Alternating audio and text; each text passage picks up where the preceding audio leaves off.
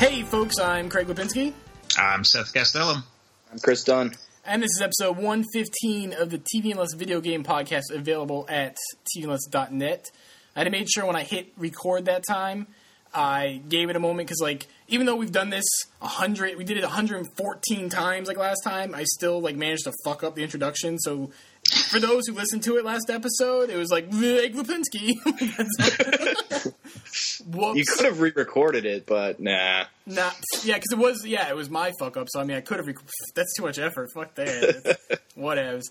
Alright, so, we infrequently have guests, and this episode we have Andreas Rothbauer. How you doing, Andreas?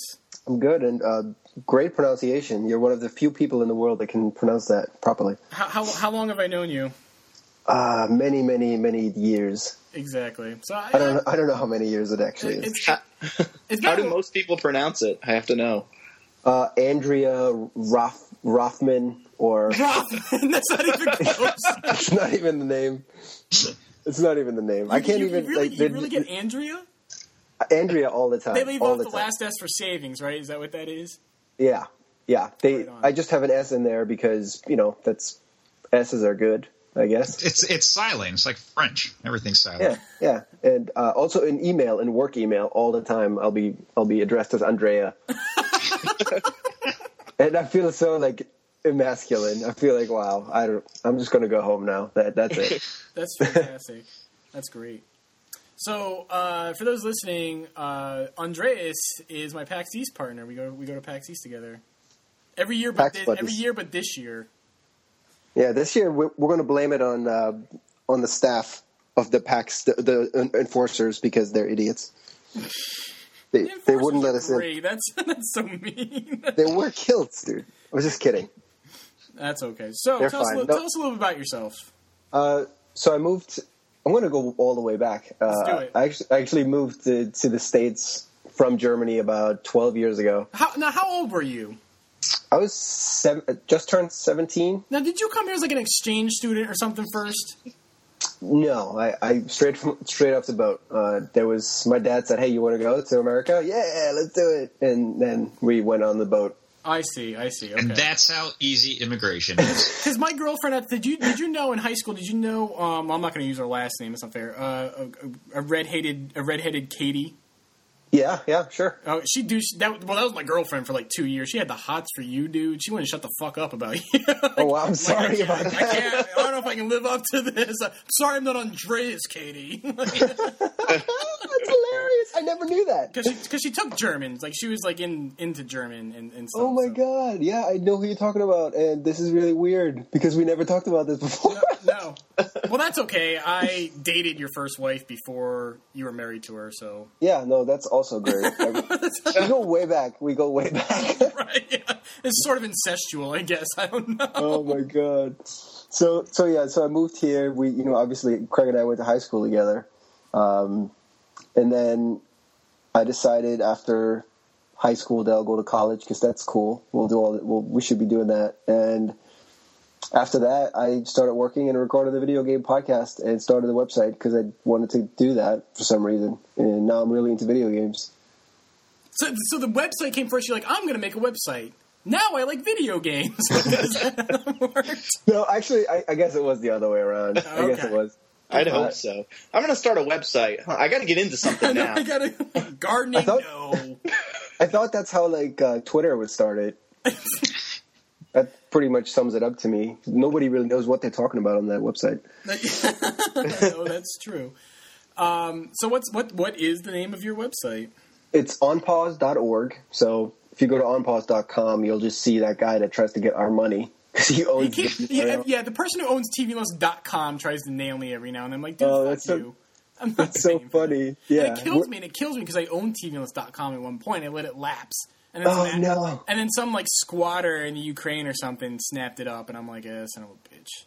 That kills me because TV and Lust, the phrase TV and Lust is my creation, that's my thing. So someone who owns tvandless.com kind of hurt a little bit. I'm over it now, but how do you come up with that? Right? It's how do I come up with a website called TV and Lust? And I'm going to steal that. I'm going to wait for the guy to lapse, and I'm going to take it. Yeah, how do you figure? He must have seen there must be some website or something, somewhere that shows like domains that just went up for sale. Yeah, I think it's because in the Ukraine they're really into weird, fetishes. So The TV, domain squatting. There's like hardcore domain squatting in the Ukraine. it's a job. It's a full-time business there. Nice. In all seriousness, though, yeah, we started On Pause was started by the creator Ronnie, who doesn't do anything. yeah, he just does. I don't really know what he does. I talk to him sometimes. We actually used to record a podcast, but we stopped, and you guys passed us in episodes already. Yeah. I used to be on your show. I used to be on. Yeah. What do you guys call it? And you call it something stupid now, right? It's Pause That now. Pause That. He changed that, right? Yeah, I think he wanted to name it. I'm going to put him on blast. He was the one. Yeah, pause that sucks. What was it before that, though? Oncast. Oncast. See, that works. You could go tie Oncast, like, on pause. That's what I said. That made sense. It totally worked. Pause that doesn't, fuck, that was stupid. That's what I said, but I pretty much have all my email linked to the On Pause email now, so I really don't want to piss him off because I'll lose everything, my whole life. yeah, all your PR contacts. Exactly. So Pause That is it. Yeah, we've been joking about that. He could just steal all the contacts and start his own site again. He'd be too fucking lazy to do anything with. He would be. So I'm not too worried. I don't talk to him anymore. I don't really see him online all that much anymore. Yeah, he works now, and he has a girlfriend or two. Wow, dude got a life. That's nice. He did. That's what I said. It's really strange. So every now and then we still record, but it's rare these days. Yeah, so when's the last time you did a podcast? We did what we call a roadcast, which is when I drive home from work, I call him and he recorded. That's so ghetto because you guys have no time to do anything. I know, it's so booty. But we made it special, It's the roadcast. You should listen. That was maybe a month or two ago. Damn, so you did a ghetto podcast a month ago. When's the last time you did an actual, legit podcast? Probably a month or two before then. Wow. It used to be weekly, but now we just... And weren't you guys holding off from doing, episode 100? So you did, episode 99.5 or something like that? Yeah. And I think episode 100 turned out to be just junk anyway. Right on. Oh, that's funny. Yeah, but I'm the editor-in-chief over there. That's what I call myself, because I can call myself... You can call yourself whatever the hell you want. Supreme Overlord? Who's going to stop you? I think I'm going to change it to that, yeah. Make sure you get the business cards printed to say that. I know. I actually always wanted to do the business cards, and you still haven't done... How do you go to trade shows like PAX and get away without business cards? I don't even understand. How do you do that? Do you want to know? Do you really want to know? Because it's really embarrassing. I take my work business cards and I put my On Pause email on the back, and I'm a financial consultant by day, but no, really, I love video games. So take this. People look at me like I'm an insane person, but at the same time, they'll remember me, which is good. Well, half the developer, because you go to PAX and there's a ton of indie developers there, and they have day jobs and shit too, and right. And a lot of the quote unquote press there, are just people like us anyway. I mean, there's the big guys are there now, which is really frustrating. As a tangent, because PAX is supposed to be a fan show. That's the whole. It's not E3. It's not. Right. It's not a trade show. It's supposed to be for fans, and then you sort of see these stranglehold on the kind of press that can get in. That's really annoying. It really should be more. I think they should be more encouraging towards fan or enthusiast press. And they they put a kibosh on that. It's really frustrating. They did. It's turned into a weird media thing now, which is sad. But at the same time, we get to cut the line to Assassin's Creed and watch it without standing in line for 2 hours. Yeah. So that was okay. Or Sorry Max to everyone who stood in line. Yeah, it was kind of nice. Aliens, Colonial Marines. I don't know how that panned out. Maybe I actually enjoyed the multiplayer we played with that though. Yeah, it was fun. I was like, this game's going to be good. Yep. And then it came out. Nope, wrong. Right. Whoops. I mean, the whole demo that we saw actually was awesome, and the game turned out to be nothing like it. That had to be the best part. That had to be the best part of the game. That single player demo we saw. Yeah, and they changed. I mean, there's a whole story behind what happened to that game, which is really interesting. There's a few editorials done on it, and by actual people that call themselves journalists on other websites. And it's really interesting to see what happened. That Gearbox really didn't make that game, and they just kind of collected money from Sega for a long time until Sega said, "We really need this now. Can you make this game now?" Basically, what they do. Same thing with Duke Nukem. They didn't really do anything with that. And... Right. Supposedly, they took all the money from. I'm bad mouthing here, but this is just from stuff that I read. Don't worry. Your PR buddies aren't going to be listening to this. So sorry. I love you, Sega. You're my buddies. They actually didn't send me that game. Anyway, but I have it on my GameFly. envelope that I haven't opened. But yeah, that sucked. That game turned out really shitty. They took the money and made Borderlands 2 instead, and then they pooped out Aliens. Yeah, basically. Yep, that's what I heard too. Well, we may never know. Yeah, would have been nice if that was a good game. Would be nice. All right, so I've had a pretty good weekend. I'm happy about this weekend. Last night, actually today is one of my best friends' birthdays, but we celebrated like last night.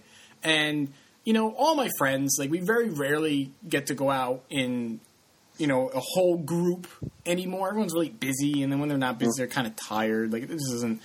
So, last night was the first time in a long time, we all got to go out. It was great. We drank, and... What did you drink? Did you get your beer thing? Did you get the allergy that you have?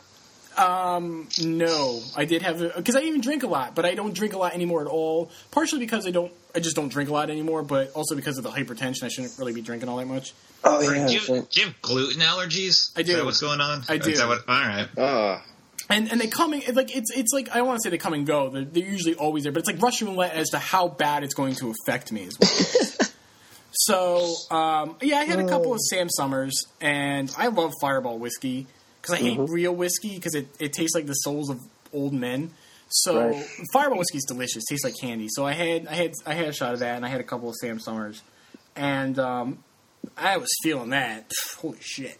But no, we had a really good time, and stayed out all night. And then my girlfriend Emma and I, we went to the flea markets this morning. So we stayed out all night, got up at the butt crack of dawn. She was not feeling that. And we went to a couple of flea markets. And they're a haul. They're the first one's like an hour away. And which one is it? The town? What town is it? It's in Mansfield. You know where the drive-in is there? Yeah. Up by Willimantic. On Sundays, during the day, the drive-in is... And the field next to it is just a massive flea market. Massive flea market. Mm-hmm. And it's like the biggest flea market in the area.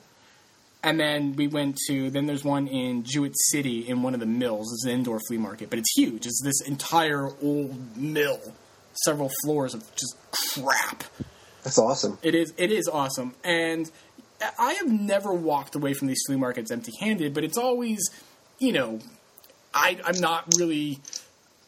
I don't always really get the best stuff. Like last time I went, I got a couple of cool things. Like I got Contra and Gradius box complete on the NES for $10.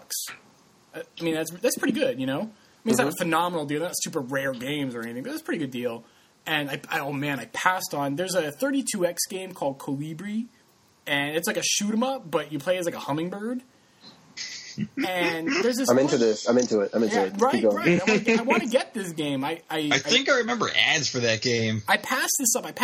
There's at the Jewett City one. There's this old lady, and basically I call her video game lady because that's all she basically sells. Like glass cases, you wouldn't expect it. It's just an old lady, baseball cap on. She's selling video games. She's all about it. And she's very flexible. Like you give her, you can pick up a few games. And then shoot her, a reasonable number. They're marked, but if you shoot a reasonable number, below that, she almost always will go, yeah, no problem. So she had Colibri there for, $20. And I'm like, $20? That's not a flea market price. I'm like, what do you think? Wait, 10 for Colibri. And she's like, nah, I'm pretty firm on the 20. I'm like, fuck you and your Colibri.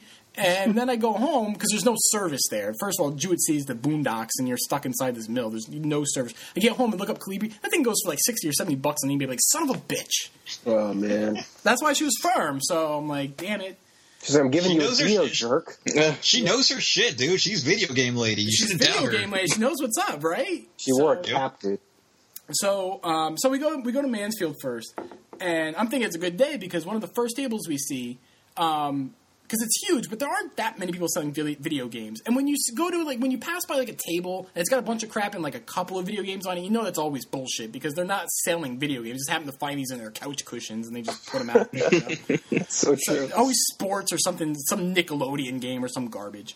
So, this time, though, there was a bunch of people, legit selling video games. Very surprised. So, one of the first tables, massive, huge amount of video games, quite a bit of modern stuff, like Wii, PS3, and 360.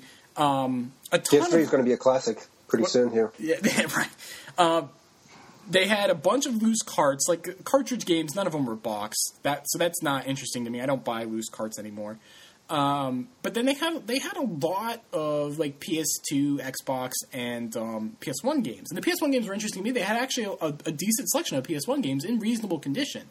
Here's the problem: that entire table was all basically eBay buy it now prices, including shipping. And I'm like, why would I pay? And they were not having any of the haggling. Nobody was buying anything to this table because they go, I'm like, how much for this? And they go like, ugh, and they're like, no.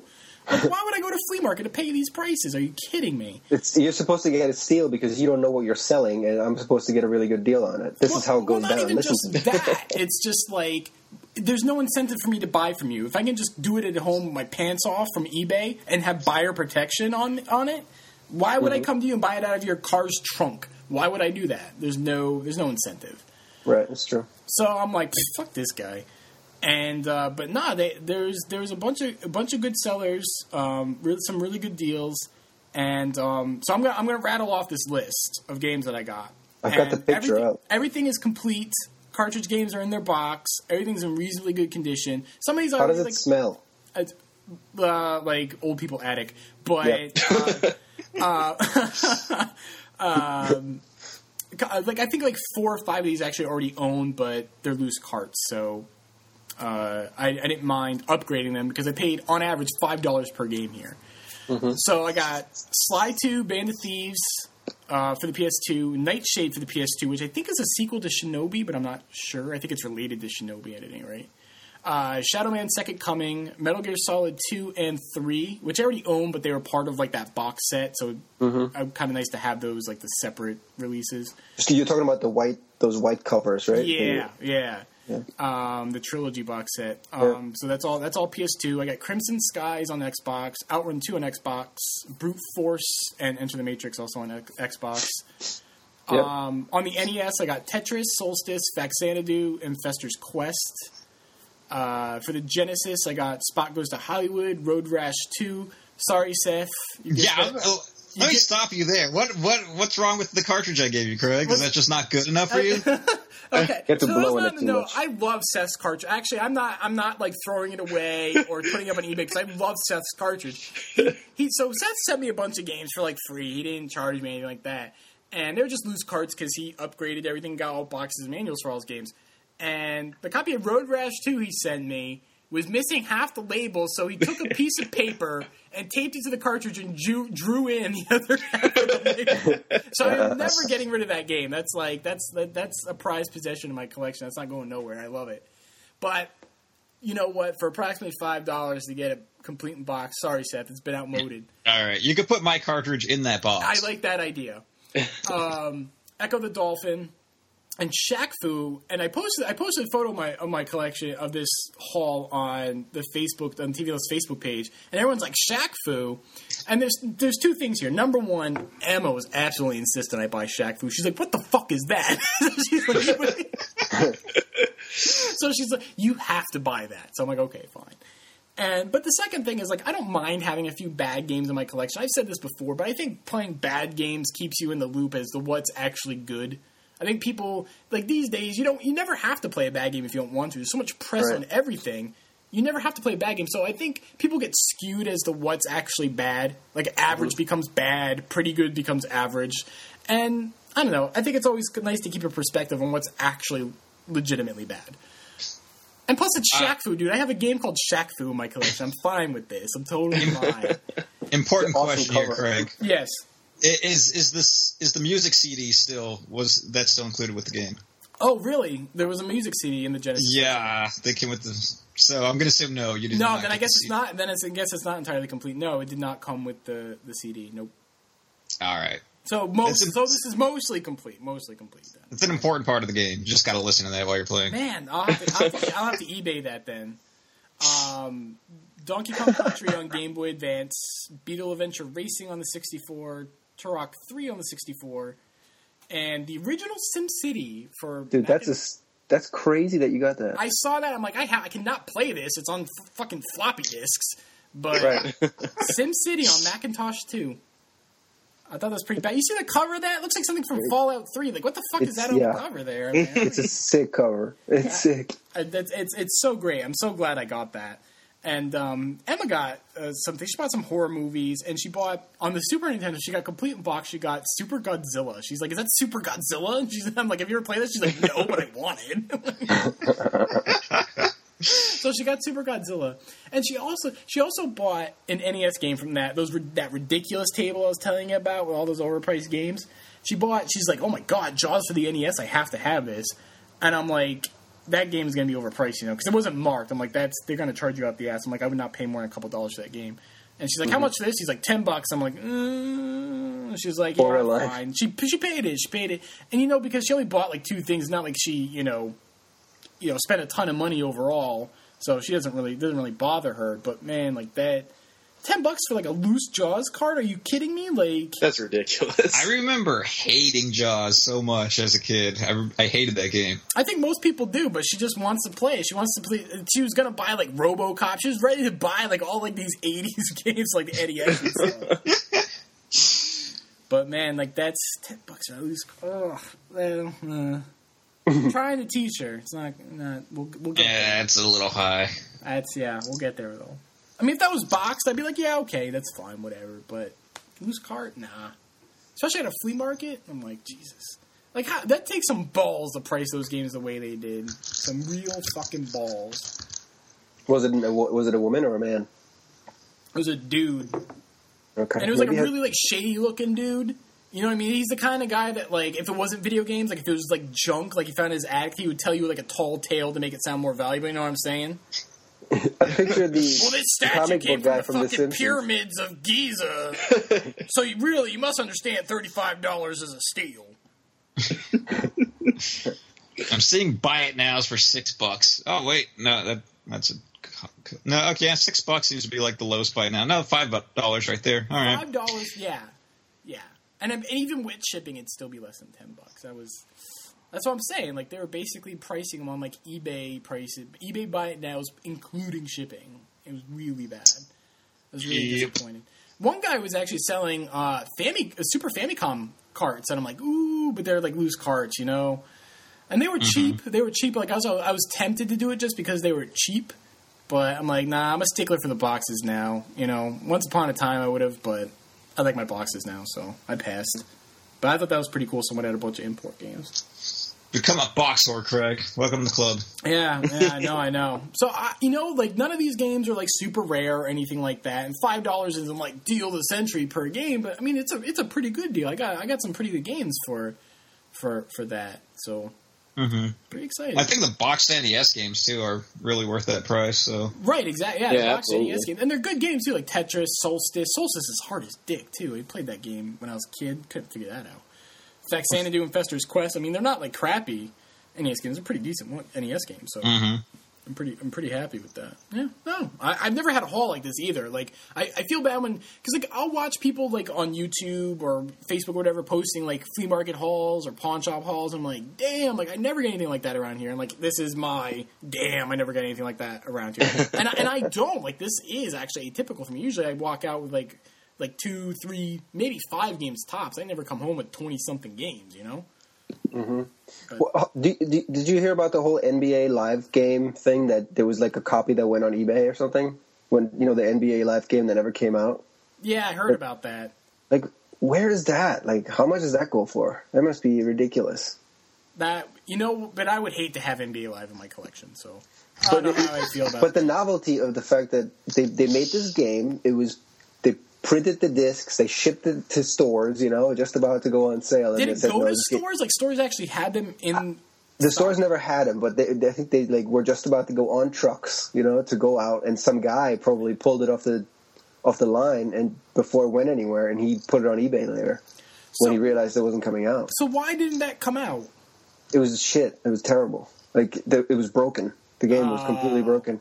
So EA pulled the plug on it just before it was about to ship, and they haven't made a game since because they can't figure out how to make a better basketball game than 2K. So they're like, okay, we're not going to do it. Wow. So there's this one game out there that people have. Do you remember the picture of that?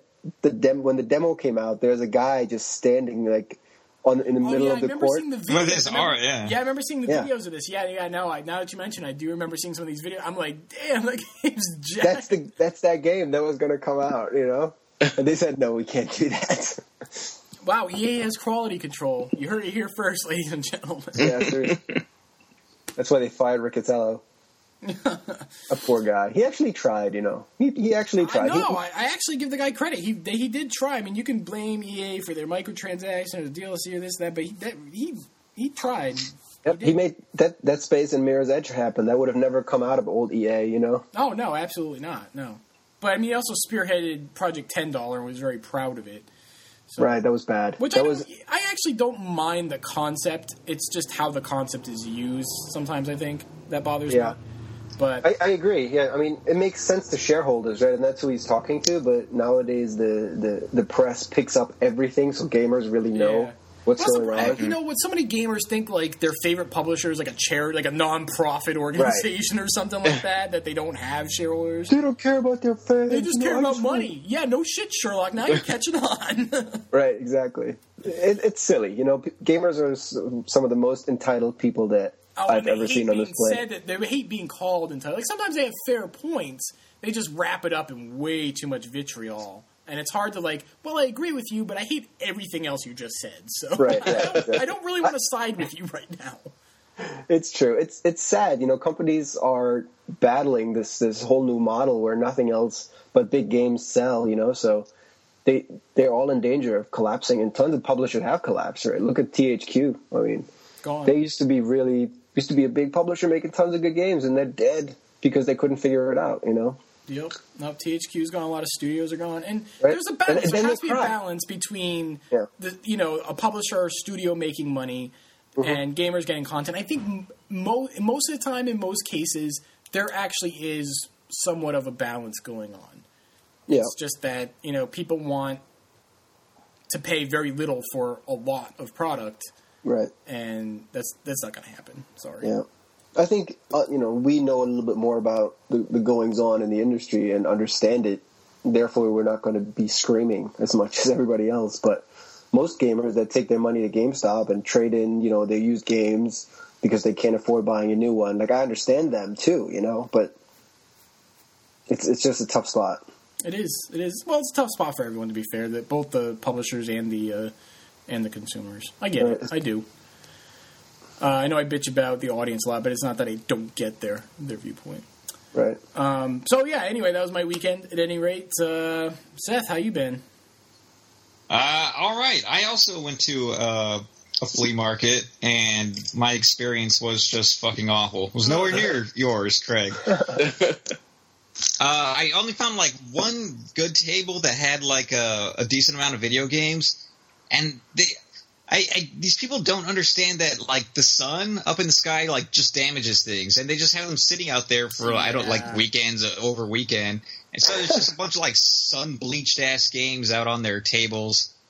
I was looking through some ladies' NES games. She had a lot of them. There's some decent ones, but they're all just loose cards, and they're all just sun damaged to shit because she can't put an umbrella up above them or something. There are definitely some sun damaged games where I was at too. My Turok 3's box is slightly sun damaged. It's not too bad. Not bad enough for me to pass it up for $5, But no, that happens. Yeah. I don't understand why these people can't just throw some shade over this shit. Some of these things actually have fucking dirt and lint hanging off them. They don't even they just throw them up. They don't care. That Road Rash 2 I sent you, that was from a swap meet. I cleaned that thing with a Q-tip, and just literal mud was coming out as I was cleaning it. That's gross. That is disgusting. It was pretty bad. So nothing there. I also hit up some Salvation Army and Goodwill and stuff, and it was just 100% sports games. I feel like that's all it is anywhere. at Goodwill stores and stuff. I feel like that's all it is these days. I've stopped going. I was going for a little while there, maybe a couple times a week, popping in, and it was just junk. I mean, I've gotten some pretty good stuff from Goodwill, to the point where I don't feel like I have to say man, Goodwill sucks. I mean, I got Metal Gear Solid for $5, Xenogears for $5. I've got some pretty good stuff, but nothing in a long time. It's just been crap. It's all George Michael VHS tapes. Like, one of the stores I went to, like, had, like, NBA Live, like, all the way back from the Genesis, all the way to, like, the PS2. Just, like, collection of every NBA Live you want. You could get your whole NBA Live collection right there. Full circle. Yep. Right. And another one of the places I went to, they just, like, had all their movies and games, like, mixed together. So I was like, what the? I hate that. Why aren't these separated? It's because the actually people that felt- work there, They you don't know, care. Yeah. it's hilarious. It's like, oh, it's in a DVD case, whatever. Just throw it in. And then they had all they had PlayStation games like mixed in with the music CDs, and I was like, shit. And it's so hard too. And then like, because I hate like maybe this is a really irrational thing to think, but like, how do I phrase this without sounding like a dick? Like I feel like Goodwill's for like poor people. And not in a snooty kind of way. Like I feel like, oh well, this is where people lower class people can go to get maybe some decent things for super cheap. So I feel like an asshole going into Goodwill and being like, I'm buying all your video games. Sorry, poor people. So I all these commercials trying to not make you feel bad for that, Craig. Yeah, Goodwill commercials are totally like they don't play that angle. But when you go in there, and it's just the saddest people in the universe in Goodwill. And so I feel bad, and like I'm dressed decently. None of these other people are. They're basically wearing paper bags, like barrels with suspenders. That's what everyone's wearing in there. So I feel bad going through these video games because I can afford to buy them on eBay if I really had to, but I don't. I'll go to Goodwill. So I feel like a dick buying video games at Goodwill. Basically, I really do. I'm rifling through them. I'm like scouring through. No, fuck. And you're like, oh, this is shit. This is shit. This is shit. This is shit. Fuck your 8 copies of The Sandlot. Like I don't care. I have no such qualms. I'll be in there just be like, you don't deserve this, poor people. This is my stuff. I guess people won't listen to this podcast, so nobody's offended. Yeah, whatever. Craig was poor. It's fine. I was poorish. Yeah. You have a poor friend, so it's okay. I know a poor guy. Had a friend who was poor, so like that's whatever. It works. So I found like a copy of Splinter Cell, the first Splinter Cell for Xbox that I almost bought, but this thing looked like it had been like slimed by a fucking Ghostbusters ghost. It was just covered in sticky. I literally had to wash my hands after I touched it. I was like, nope, that's okay, whatever. Back with the DVD. His nose on. He's like, I'm giving this to Goodwill. It was, I don't know. It was like it was rolled in some like KY jelly and then like rolled in a lint factory. I don't know what was going on with it. That's fucking disgusting. I love seeing these disgusting games. Like it's a letdown when it's a game you want, but you're just like, what is the story behind this? Exactly. Because like this would never happen to my games, but some human being, some careless individual let this happen to this game. Like that blows my mind. And I assume this is the condition it was in, like, after they tried to clean it up some, too. So I don't even know what it looked like when it was first donated. Disgusting. Yeah, so I got absolutely no games because they were just all either sports games or not in good condition. Oh, sorry to rub it in your face, then. Yeah. He's not really sorry. Let me tell you about the awesome retro games I got. Did you see my picture of all my games? It's like 3 stacks. How'd you like that? There's a lot of good games you got there. You got lucky that day. That's good for you. Good for you, man. I feel bad for anybody who didn't get in games at all. Shut up, Andreas. That's me, though. That's Al. That's my weekend. Yeah, Chris, how about you? What have you been up to, man? No, we can skip me. I don't even know what I did this week. Like he had a My Little Pony party with Jackie, and he doesn't want to own up to it. That's all they had. No, I would just say that they did each other's hair. No, I'm like sorry, I don't even know what they're mains. My bad. Yeah, they're main. They're Craig. Jesus Christ, be sensitive. I'm cutting this off now. Move on. Let's go. Oh, it's real. How about you, Andres? What have you been up to lately? I don't know. I worked a lot, which was okay, I guess. You do work a lot. I think you're also like my richest friend, so it's like you're rich German moneybags. Everybody seems to say that to me. You're like, I don't make that much, and he's fucking like whiting 20s on fire and like wiping his ass with $5. I don't make that much money. I don't know. No, I don't do that. No, but I think I earned it. I'm pretty rich. No. I'm just kidding. I'm kidding. I didn't mean that. That's so mean. No, in all seriousness, work my job's all right. You know, I think I do well. I get to travel the world on the company dime, which is pretty great. Tell us some of the places you've been. Well, the most recent places I've been to were Geneva like 3 times, so that's boring. You know, who wants to go to Geneva so many times, I can't be bothered. I went to a couple of cities in Portugal. So I think those are the countries that I visited with this company. But I'm also due to go to France and a couple of other places soon, which is cool. But I wish I could spend more time or spend time with my family. You know, it always sucks when you just go from hotel to boardroom to hotel to airplane. You know, I still enjoy getting to go. You poor thing. It's a tough life. Fuck, I sound like an asshole. What you got to do is you got to go to Goodwill and see how the other half lives. I wear like the Michael Jackson like face mask so I don't get contaminated. Poke people with a stick.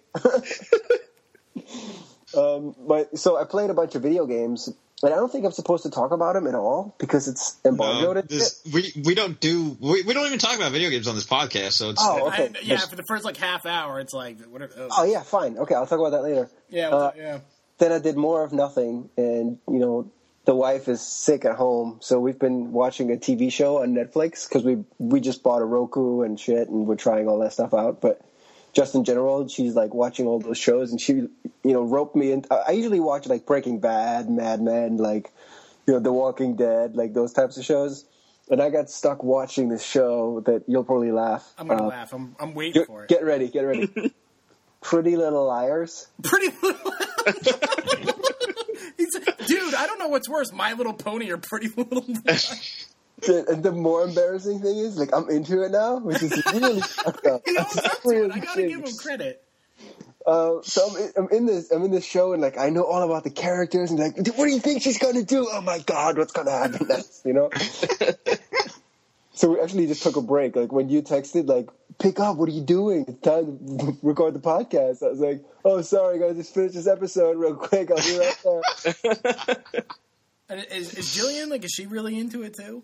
She is. She's into it. And I mean, we both know that it's not a good show, but it's kind of good enough to keep watching, and they come up with these ridiculous twists that you can't call them at all. It's like, oh, let's just introduce this all-new guy to make the storyline make sense, and there's no way to conceivably think of this plot twist at all. It's like a Scooby-Doo episode. Yeah, it's pretty much a Scooby-Doo episode. That's what we've been doing literally all weekend. Whoops. That's it. That's my dude. I had a boring weekend. I mean, besides getting caught up on Pretty Little Liars, that's it though. Well, that's pretty thrilling. Yeah. No, that's great. It's got a nice show. Well, now that I don't know how long we've been recording. A while now. Let's talk about some video game news. Nintendo had a Nintendo Direct, another one that just rained shit like candy down on Nintendo fans. And you know what? And people saw some sour grapes on Twitter and stuff. Nintendo reiterated some stuff from games that we already know. They talked a little more in depth about the new Mario and Luigi game. And they talked a little bit more about the Wii U update that's coming up here pretty soon. That should be improving load times. And when you power on the Wii, you can hold down B to Wii U. You can hold down B to go directly into Wii mode. So that's pretty cool. Virtual Console is going to be rolling out here pretty soon, and Nintendo actually has a discount program. If you already own Virtual Console games from your Wii, you can buy them for how did it break down? Like some games are like $1, and some games are like $1.50 or something like that. I think it's $1 for NES games and $1.50 for Super Nintendo games. Okay, and they're working on getting like N64 and stuff up too. Yeah, and Game Boy Advance, I think too, was another one they said they were working on. They need to go a little faster with the Virtual Console. Like, listen, I like the Virtual Console, but this one game like a week or whatever like that, they need to learn their lesson from like the Wii. Like that's not. It's not acceptable. They really should be doing... If they're going to do it on a weekly basis rather than a huge dump and just have you select like iTunes or something like that, they need to be doing like 3 or 4 games a week, I think. I think they need to be doing more. Yeah, I think it's bad enough when they're trickling them out, but the fact that the Wii U is going to be trickling out games we already bought. Right, exactly. You already trickled these. This is double... You're double trickling. Yeah. No, it's not okay. And they may have already trickled them twice because they're available on 3DS too. Yeah, some are available. Yeah, that's a good point. Yeah, some of these are triple trickled. Triple trickle. They're just trickling all over the place. I think like at least 10 games a week at this point, since they already have most of these up on the Wii. So I don't know what they're doing. They're not going to be straight ports, obviously, on the Wii U because they're going to be in high definition now, right? With gameplay on the screen. So they got. Yeah, I know they have gamepad play. They're going to have Miiverse. So I mean, they're adding some upgrades, but customize the button. Still, I don't want to have to wait 5 years. Well, it's not like they're putting out any retail games, so they can get their teams on this. Dang. Damn. I have a retail game for it. He's like, can I have one? A game. That's more than the rest of us have. That was good. It's so sad. But we do have a bunch of new stuff to talk about. The Guild Zero 2 games, which are published by Level 5. There were 3 mini games. They are being brought out here in the West. I'm really lazy, so I didn't write down the games, but they all looked really good. I was actually really interested in these. Let's see. I'm going from memory. One is a bug versus tanks type thing. Yeah, that was Inafune, right? Inafune. Yeah, that's Inafune's game. Yep. And there was one about giant I got the titles here. We got Bugs versus Tanks, which is a very original title for that. Yeah. The Starship Dam Ray. That's the weird-looking one. That's the adventure game. That was the adventure game that told you nothing. There was an exploration game that one looked cool. That sounds really cool. They're purposely keeping that shit behind wraps because apparently cool stuff happens. I don't want to know nothing about that game. I really want to. That looks really, really cool. And the other one is Attack of the Friday Monsters: A Tokyo Tale. And that's the one with the giant Japanese monsters. Yeah. Yeah, these all sound really interesting, I think. I mean, the Guild Zero 1 games are really interesting. Some of them, they're hit or miss. Some people obviously didn't like Arrow Porter, and I mean, Crimson Shroud was a really interesting idea, but I couldn't really get that into the game. But no, I'm pretty jazzed about these. They're pretty unique things. I hope they continue. I hope there's a Guild Zero 3. I hope this sort of loose series keeps going. I like it. Mm-hmm. Totally. Let's see here. Bravely Default got announced for a Western release, which is awesome. A lot of people really wanted this game, and Nintendo said, "When's it coming out, Craig?" Well, and Europe's getting it 2013, and that's okay because Europeans will still bitch that they never get games on time. So fucking Europeans, I hate those guys so much. And Central Europe just shitty. We get it 2014. And this is part of Nintendo's initiative. They said that they were going to work with publishers to get their games out in the West, which I think is really good. I mean, it doesn't necessarily... Here's the thing, though. There are no big, Western developers or publishers, really, putting out big games on the 3DS. They're just not. There are, Western developers doing, eShop stuff, which is cool. But you're not seeing EA really put any effort into the 3DS. So, this is great. This is great for people that love handheld games, are interested in Japanese games, and, just overall better for the 3DS for a much more robust library. But it's not going to help sell it to people that aren't really no one who's playing Halo and Assassin's Creed should go, man, that Flying Fairy game is coming out. Fuck, I got to get a 3DS. That's not going to happen. So I mean, it's great. I'm not trying to downplay it, but it's just it's not really shaking it up a whole lot. I think it's great. It's a good initiative on Nintendo's part, but they got to take it a step further, I think, to appeal to a wider audience. I don't even know how are they going to convince Western developers to start making games for this? These guys are blowing their load over 8 gigs of RAM on the PS3. They think that they need, the latest supercomputer to make their games. They don't want to piddle their time away on the 3DS. It's not going to happen. I can't think of a point where Western devs ever paid a lot of attention to handhelds. No, I mean there's some exceptions. I can't think of them all. I can't name them smaller studios like Way Forward have always been on there. That's true. That's true. I mean, I don't know. Like, there were, like, Ultima games on, like, the Game Boy, I think. I mean, occasionally you get, like, an anomaly like that, but no, you're right. That's true. A lot of, like, Western developers aren't. I mean, you have N-Space. They've done a lot of handheld stuff. You know, there are some exceptions, but generally speaking, the big dudes are not interested. You're right. Like, even, like, Activision... it's just token efforts. Outsource all their stuff. Yeah, they like put all their stuff in Vicarious Visions usually for the handheld stuff. True. They usually have like some B or C team working on that stuff. It comes out good. I mean, to be fair, like even the Call of Duty games on the DS. Okay, I mean maybe you have to attach like the for the DS on the end of that, but they're still pretty good first-person shooters for the DS. So I mean, it's not like a complete terrible. It's not a throwaway effort, but you know, very few people, basically no one's going to be playing Call of Duty on the DS over the consoles or the Vita. Oh, I mean, well, that was an exception because that's actually kind of terrible. But that's oh, that's awful. I'm glad I never played that.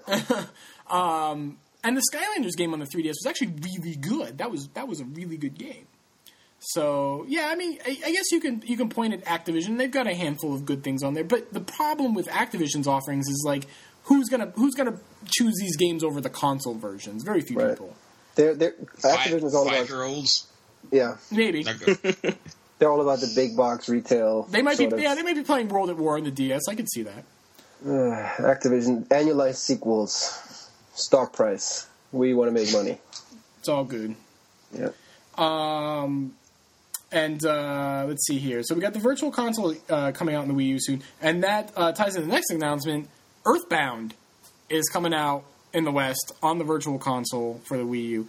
That thing, people are going to buy a $350 system just to play Earthbound, I guarantee you. And that's because it's going to be cheaper than if they went on eBay and bought the damn thing. That's really funny. I honestly never thought... No, go ahead.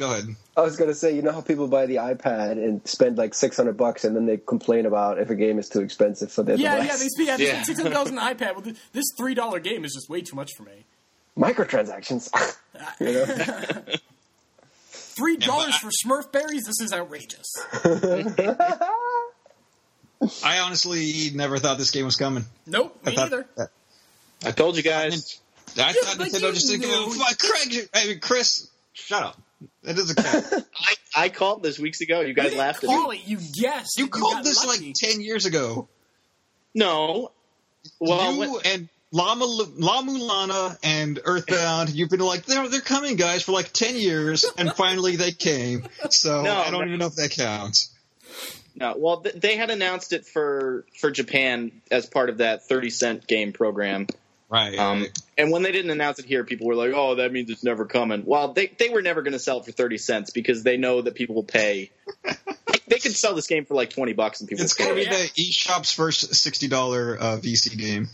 And I was listening to 8-4 Play, and they were saying that there's actually like billboards in Japan advertising Mother 2, which is, for those not in the know, is a Japanese name for Earthbound. Like there's billboards advertising Mother 2. Like Nintendo has like nothing for the Wii U. They're advertising the release of a Virtual Console game, which is like, I mean, we laugh. I mean, I don't think that's that bad. Like it's sort of funny, but you know that is kind of a big deal. Like that's a really popular game, and you know that's sort of a feather in the cap for them. I tout it, shout it from the rooftops, all you want, but it is kind of funny that they're like, "Hey guys, we got a Super Famicom game coming out in your $350 system. How you like that?"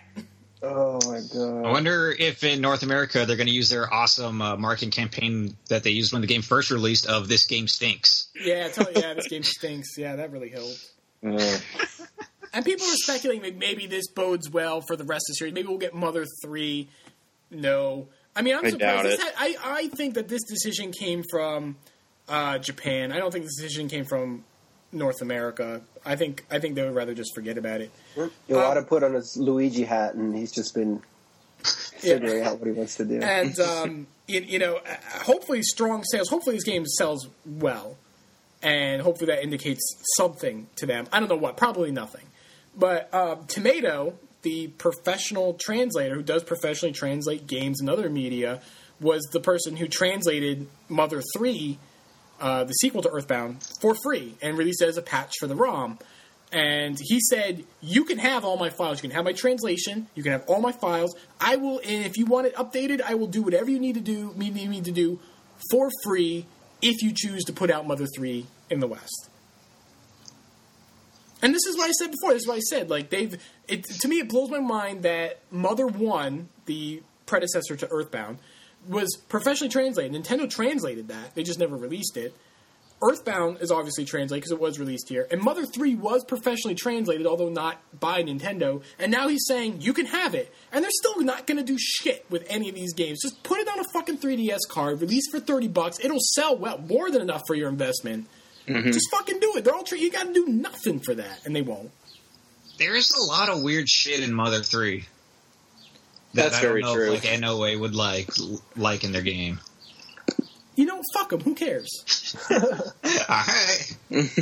Listen. Like, all they need to do is look at their, like, Nintendo America needs to do whatever the hell they need to do to make money because, listen, I like my Wii U. I think the internet machine is overly negative about the Wii U. But let's face facts. It's not selling well. There's not a whole lot to play on it. Nintendo, I mean, obviously we're talking about, they're probably not going to release a collection for the Wii U, but they'll probably release it for the 3DS or the eShop or something like that. But they need to do whatever they need to do to make money because the Wii U's not so hot right now. And they cannot afford to turn down solid ideas like that, in my opinion. But yeah, I'm a little worried about it. Like, I don't think it's going to Dreamcast or anything, but it's worrisome. I think it'll pull decent numbers. I think it'll come around because people want to play Nintendo games. They'll pick up the odd third party. This is Nintendo machines for a very long time have been a slow burn. Nintendo 64 launched with Pilowings and Mario. That was fucking it. That system had nothing. Like, people need to learn that Nintendo machines are a slow burn. They have been for a long time. This is not new, and it doesn't take off in the first 7 weeks. And people are like, "Oh my god, this is fucking awful." No, guys, chill the fuck out. But once the machine gets going, people will pick up the odd third-party offerings, but they're gonna want to play the Nintendo games. You want to play Zelda, you have to get a Wii U. Done. That's all. That's it. And people will do that. So it'll come around. It'll sell decent numbers. Nintendo will move some software. They'll add to their already massive war chest. They're not going anywhere. They're not going out of business. And they'll do okay. It won't be the resounding success. Some shareholders will be unhappy. That's only fair. But they'll be okay, I think. It's not doom and gloom. I was listening to Pachter speak the other day, and he said that Nintendo's stock price is literally worth what the company is worth right now, which means it's just like, as an investor, that means you're like holding cash. You're really not investing anymore because the stock is not moving up or down. So he's called Iwata like one of the worst CEOs in the world ever. You know, there's two things I have to say about this. Number one, I like Pachter. People don't like Pachter. But if you actually listen to Pachter, if you watch like Pack Attack or whatever, yeah, I love that he shit. seems like a really affable guy. But he is almost always wrong. Yeah. And that's not internet hyperbole. He is almost always wrong. I don't know. Like, I'm not going to call him an asshole. Like, the internet gets really on that guy's case. Dude, he seems like a nice guy. He's just always wrong. So I just ignore what he says. I listen to him because I like the guy, but then I just dismiss it because it's always wrong. The second thing is, Iwata may not be a very good CEO. He may not be. I mean, which is very disappointing to me because I will say this: people point towards like their childhood and all dewy-eyed and nostalgic towards the NES and the SNES or whatever, and point back to this era like that's when Nintendo was awesome. Under Iwata, I have never been more satisfied with Nintendo. Yes, they fuck up. Yes, Nintendo of America kind of doesn't understand their fans at all. But as far as, the quality and the quantity of releases, I can't remember a time I was more happier with Nintendo. They put out shit all the time. And back then or right now? Right now. Okay. I mean, they supported the shit out of the Wii. People like, the Wii, Nintendo banned hardcore on the Wii. Man, there was so much Wario Land, Punch-Out, Sin and Punishment. The list goes on the Wii. They supported the shit out of it. There was a lot of good games that people loved. And so, under Iwata, I have never been more happy as a Nintendo fan with the releases. So as a fan, I love Iwata. But I can understand from a business perspective, shareholders are probably very unhappy with Iwata. Yeah, and that sucks. That's worrisome again. Yeah, that sucks because I really like him, and I would hate to see a more Because, I mean, you watch a Nintendo Direct, Iwata comes out with a Luigi hat, and there's a bunch of people dressed in Luigi costumes. It's like, is this a real company? Like, is this a real live company doing this? And nobody it's like else the would Elves fucking Workshop. do that. Sony wouldn't do that. They come out, they're all fancy pants. Everyone's got, their collared shirts tucked into their fucking jeans coming out and talking about, finally, with have never PlayStation been 4, more we can excited have the about the experience Sony we've been shooting platform. for all these years. The 8 gigs of RAM have finally realized the world we've been shooting for since the PlayStation 1. And... it's all boring, dry, stuffy shit. And Nintendo does these Nintendo Directs, and it's awesome. I would hate to see a very, hard-nosed Nintendo. I love Nintendo. You know what I would want to see? I would want to see who makes Heavy Rain, David Cage.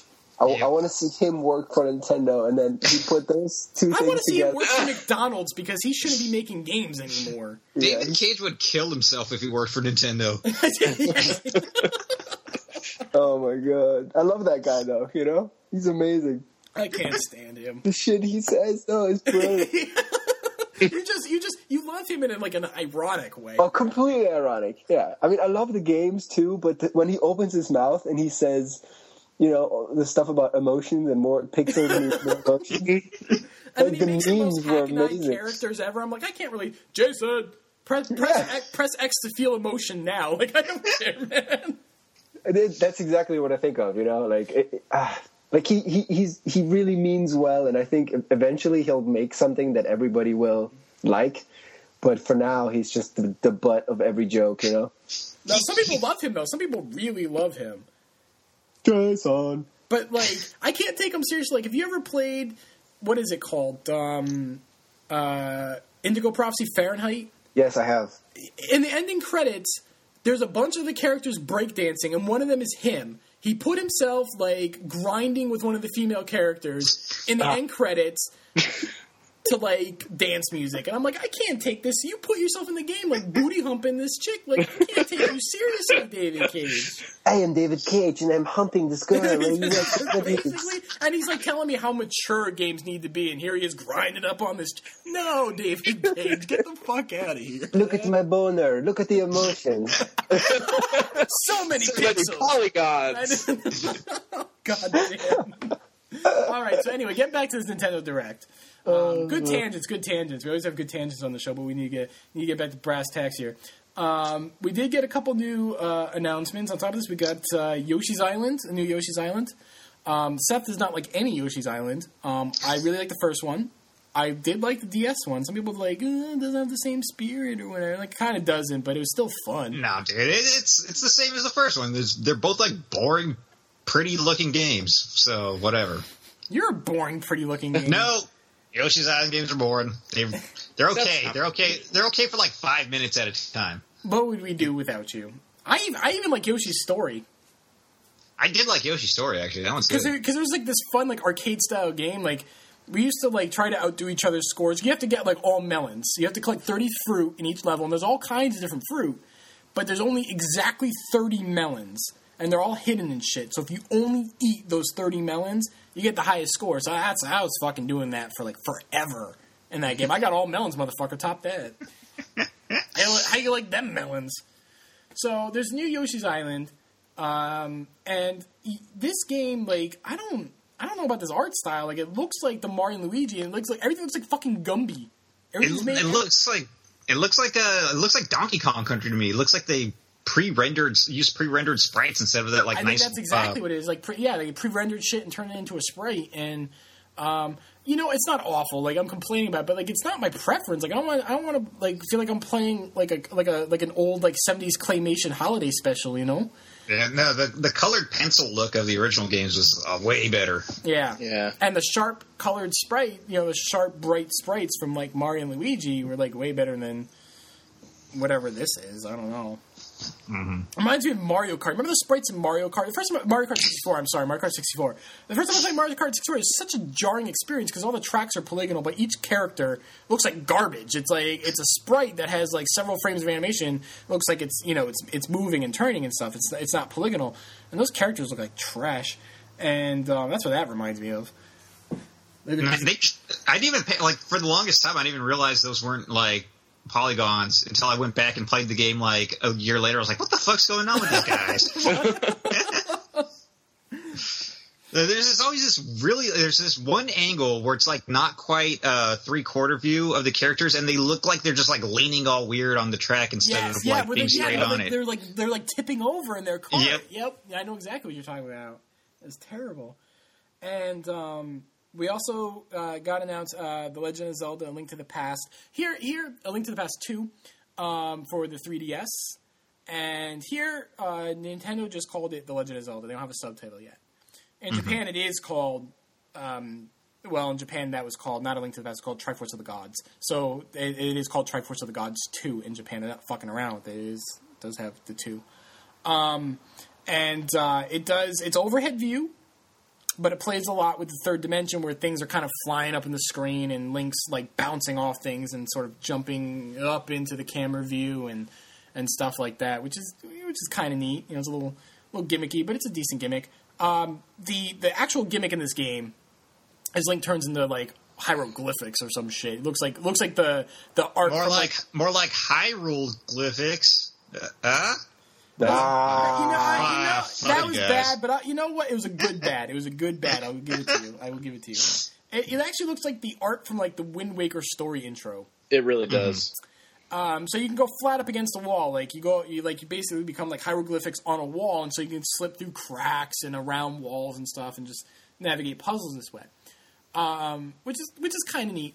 Here's the game looks decent. It looks way better than that stupid crap we got on the DS. I didn't like those games, but here's my problem. Number one, A Link to the Past really didn't rely on gimmicks.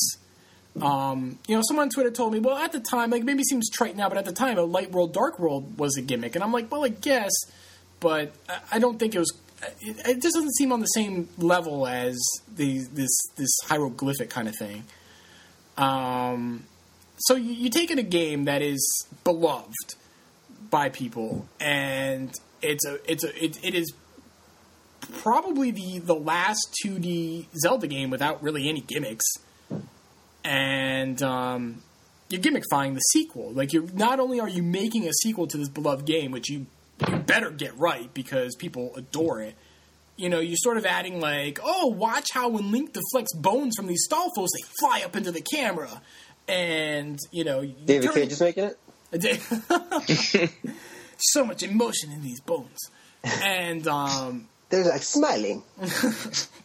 So I'm skeptical about that, and it seems very puzzly. It seems very, a lot of people cite the puzzles from Zelda games as like this component, but like the earlier Zeldas really didn't have many puzzles. They were just mazes where you killed things. There really weren't that many puzzles. There were secrets, but not really puzzles.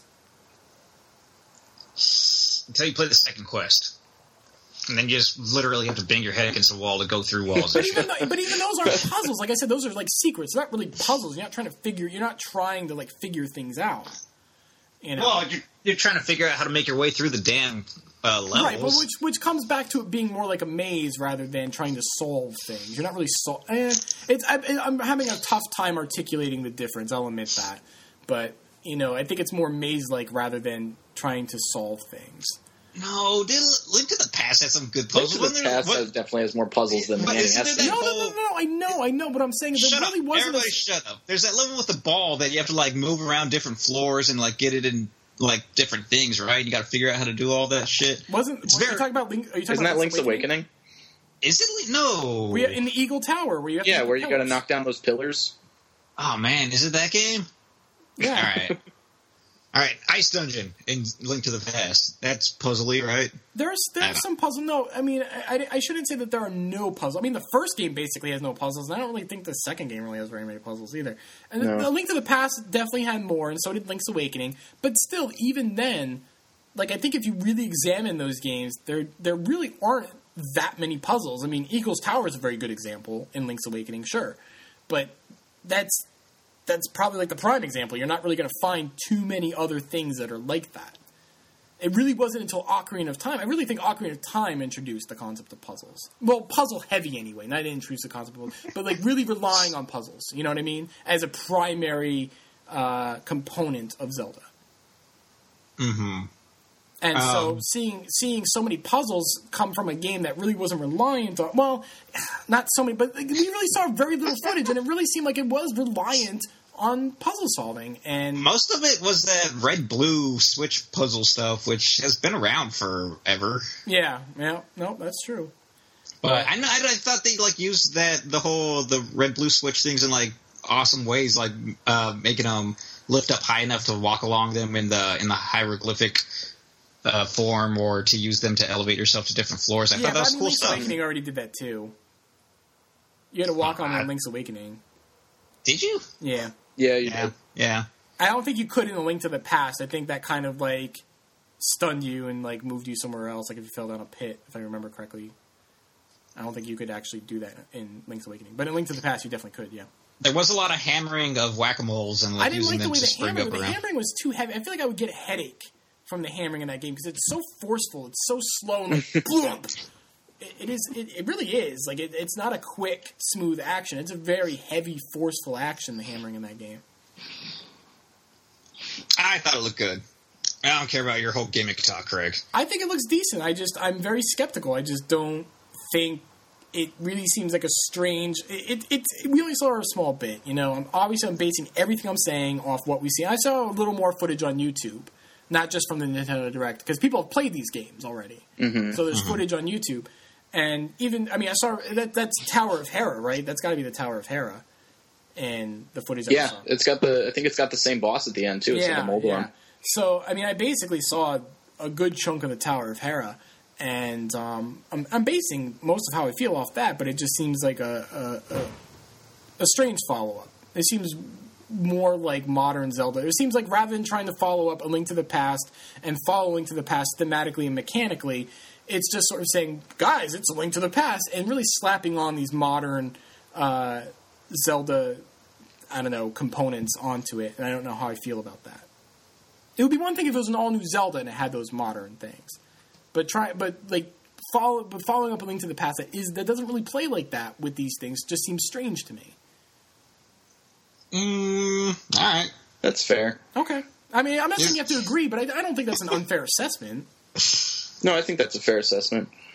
My biggest concern about the game is that I'm worried it's going to be too much like A Link to the Past, kind of.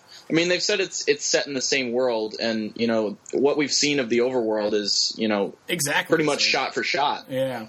And my personal favorite thing about Zelda games is exploring the world. Yes. So not having a new overworld is a little disappointing to me. I'm sure it's going to be different in some ways because if you have different dungeons, you're going to have the world laid out a little differently so you can't access anything right from the get go.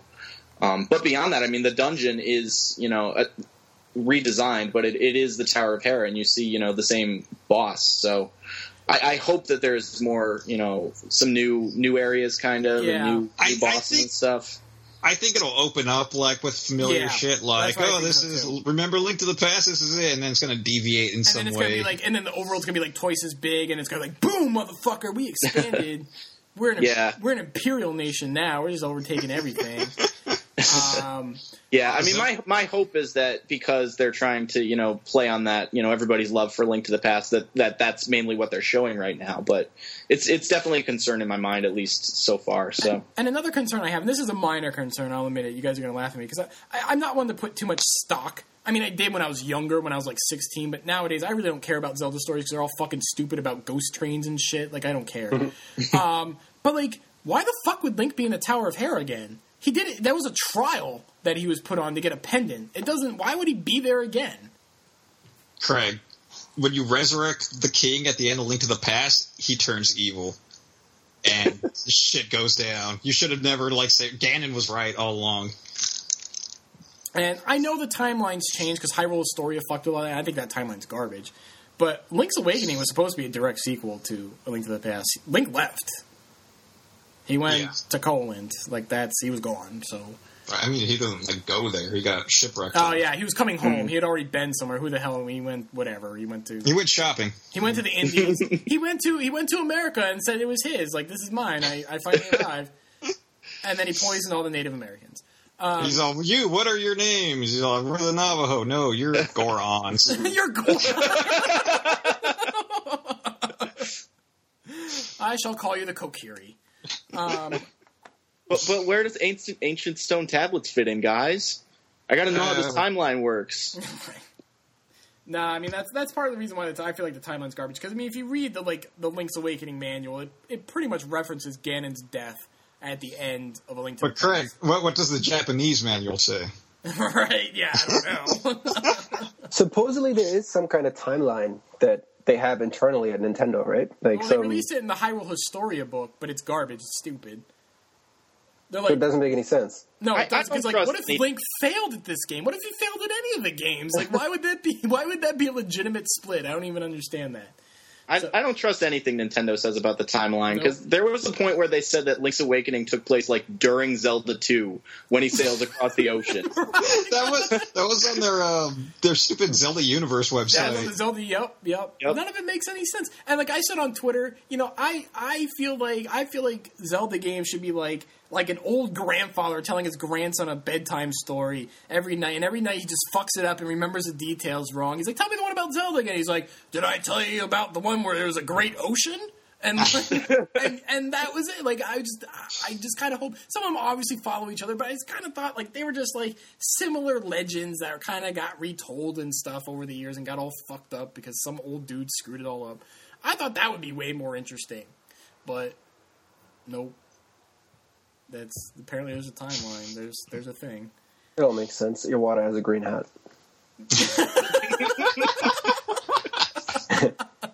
You just got to look at the fruit and you'll know everything. That's about it from the Nintendo Direct. Is there anything else I'm missing? Probably, but I don't remember. Whatever. That's what we want to talk about. Do you guys have any other news? I'm sure Andreas does because he has all that mainstream crappy news no one cares about. Well, let me check out onpause.org real quick. That sounds like an awesome site. We talk about everything but Nintendo. It's really interesting. They basically do. When I was on their show, I would talk about games and they would be silent. They would have nothing to say about the games I was playing. We would go get a coffee or bake a cake. I don't know, man. Lately I've been I don't know. I posted some stuff. I posted a lot of trailers lately. I didn't talk about too much. PR. He's like, "Yep, got a trailer. I'm throwing this up." Yeah. Every once in a while, I get up first and I get some hits. No, I don't know. Like the Mikami game looks cool. The new game from. Oh yeah, what was that called? The Evil Within. The trailer looked like berserk. Like, what the fuck is going on? I have no idea. Have you watched the trailer? I've heard about it, but I haven't seen the trailer yet. Should I go to onpause.org and watch this trailer? Yeah, we embedded the IGN exclusive trailer. So.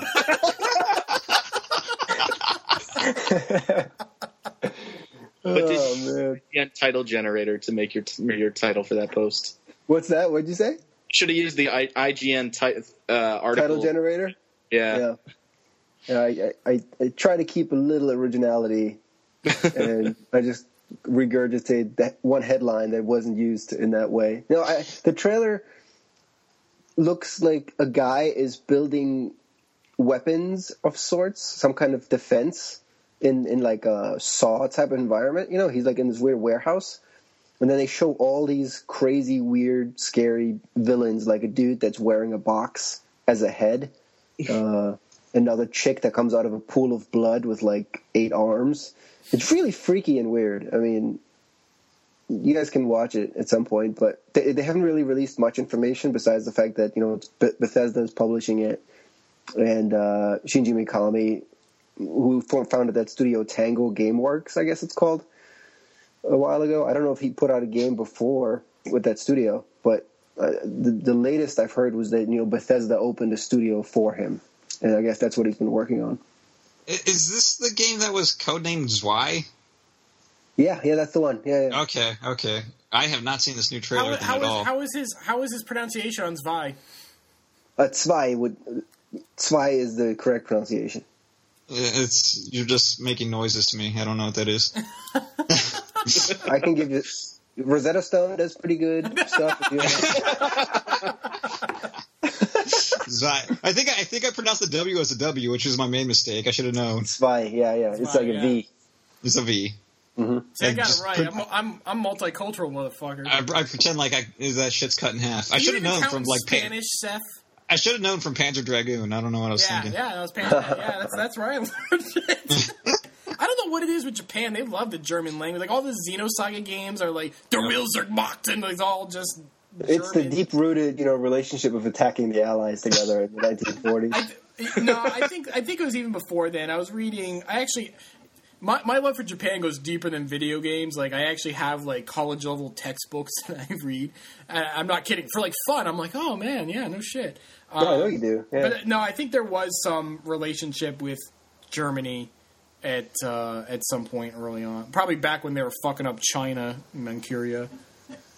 Just doing it big, just taking over the world. I think they modeled some part of, like, their government after Germany or something like that. I think this is what it was. Yeah, obviously, these college-level textbooks are doing me wonders because I remember so clearly. It's so vivid. Right, yeah, I was going to say it's working well for you.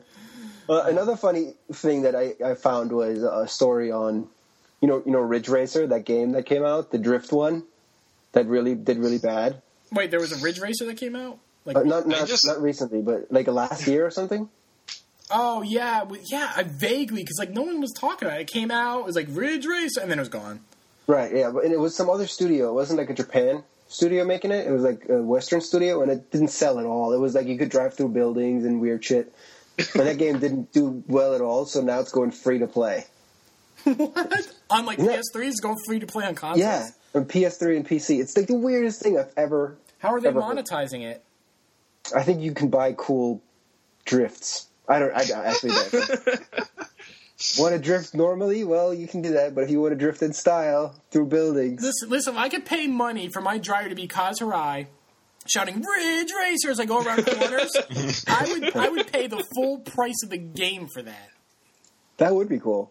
Yeah, I would pay for that. Ridge Racer. Can you imagine as you go around the corners? It's Ridge Racer.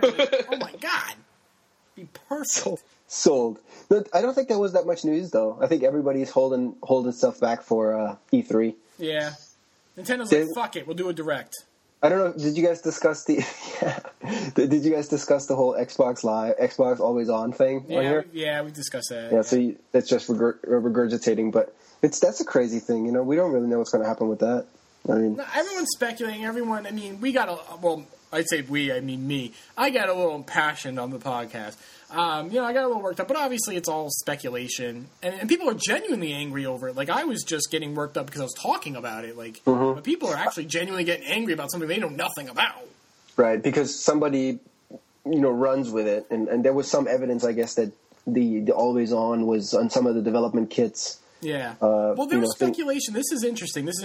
Because Microsoft did a trial run of a subsidized 360 where you get it for really cheap, but you have to subscribe to Live monthly for like a year or 2 years, something like that. 2 years. 2 years. Yep. And what happens is the 360 dials out to somewhere at Microsoft monthly to make sure that you're paying for that. If you don't, it locks the console. Mm-hmm. So there was some speculation. This is really interesting that Microsoft, that was a trial run basically, where Microsoft will offer a subsidized Durango that's always online. So instead of checking monthly, it would constantly know whether you're paying your bill or not. And then the question is that a SKU where the always online is required versus one where you buy it? Exactly. And you know what? That would actually that's actually kind of interesting. And as long as there's an option not to be always online, I don't think it's going to be a problem. But that would actually be pretty interesting. That's some interesting speculation, I think. I'm all for always on, but I know that not everybody has a reliable connection. Also, what if there's a server outage? Right. It's just too. You just have to worry about developing nations and countries where their speeds are crap and they have data caps. I mean, there's just way too many variables. Because I said the same thing. Like, to me, it doesn't bother me in theory. The problem is just way too many issues that could come up that would block me from playing my game. Right. So I can't wait to finally hear about it. Supposedly we'll hear in May, before E3, they're going to hold a behind closed doors thing or something. Yeah, I heard that rumor too. Basically just to get the cat out of the bag before E3 so they can focus on all the game announcements at E3. Mm-hmm. More or less what Sony did, I guess. Which I think they should be doing. I mean, Nintendo does these Nintendo Directs. Sony had their event. Microsoft's just basically here's Gears of War 7. We know you really wanted to play this. I'm wondering if Microsoft has something that they know is better than anything else that has been seen. Because the 360 was my preferred HD console this past generation. I really liked it, and as much as people rag on Microsoft versus Sony exclusives, I liked stuff like Alan Wake and Fable and Viva Pinata. I liked Microsoft's exclusives, but in the past couple of years, I'm saying, what the fuck are you all doing? What are you doing? I just don't understand. You're concentrating on all these stupid services like Glass and stuff that no one cares about. You haven't really reinvigorated your exclusive IPs. You're focusing on Kinect, which sells like gangbusters in all fairness, but they're hardcore gamers that the real core audience for the 360. No, they don't use it. And those are the people that are now looking at the PS4 because they know that it's coming and they're excited about it. You're going to lose the audience that made you. Exactly. It's dangerous. I mean, I think they tried to prolong the life of the 360 by distracting everybody with the Kinect. That might be true. And but like you were saying, all the good studios are probably working on Durango stuff, and then hopefully they'll have a big launch lineup that actually is good. The dangerous game that they're playing right now is really more their silence than anything else. Yeah, silence isn't good because it's not the good. 360's just been. I mean, what has it had? It had Halo 4, and that's as an exclusive. It really hasn't had much. Right. No, there wasn't much at all. In the last year or two. I mean, there's some arcade stuff I think that was exclusive. That's. But even that's gone down, right? Right. Yeah. Exactly. They had really cool arcade games, and now Sony is hitting it out of the park with their digital lineup. Right. Yep. So it's worrisome as well. I don't know what's going to happen. They're not in an enviable position. I will say that. So, like I said, they either have something big or they're just pooping constantly in their pants. They're just wiping the offices in Seattle because there's poop everywhere. It's like one of those cruise ships. Oh God! There's a shit everywhere. All right. So that's it. That's about it for news. Then we good?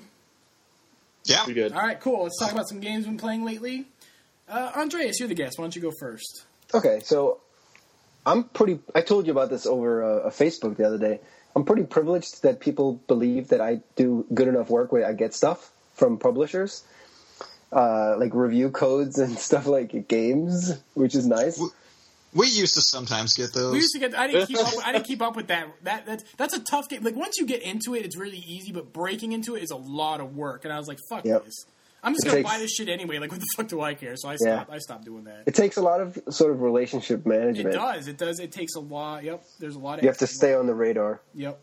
And like you said, I think I've hit critical mass where, for us as a smaller site, enough people know who I am and what we do, and I guess they believe that On Pause is a real website. You tricked them. The ruse has worked. So that's been cool, and it's a lot of the PR people are actually pretty neat and pretty cool people. Oh, they are. They're really cool people that really do. I mean, they are PR people, but they really do like games. Right, and you can feel really bad for the PR people. You get stuff from I don't what is that? What is that generic one that sends out a million things all the time? Oh, the blast emails. Yeah, and then there's some crappy, is it Reverb? Reverb, yeah, Reverb just blasts things all. And I always feel bad for these poor people that have to shill the stupidest garbage ever. I know, it's really sad. And I'm reading these emails and I'm like, you poor bastard. That person just goes home Eeyore, a storm cloud over their head. Right, microwave dinner every night. I had to write about another Pokemon ripoff iOS clone. With microtransactions. Yeah, that's my life. Oh, that was great.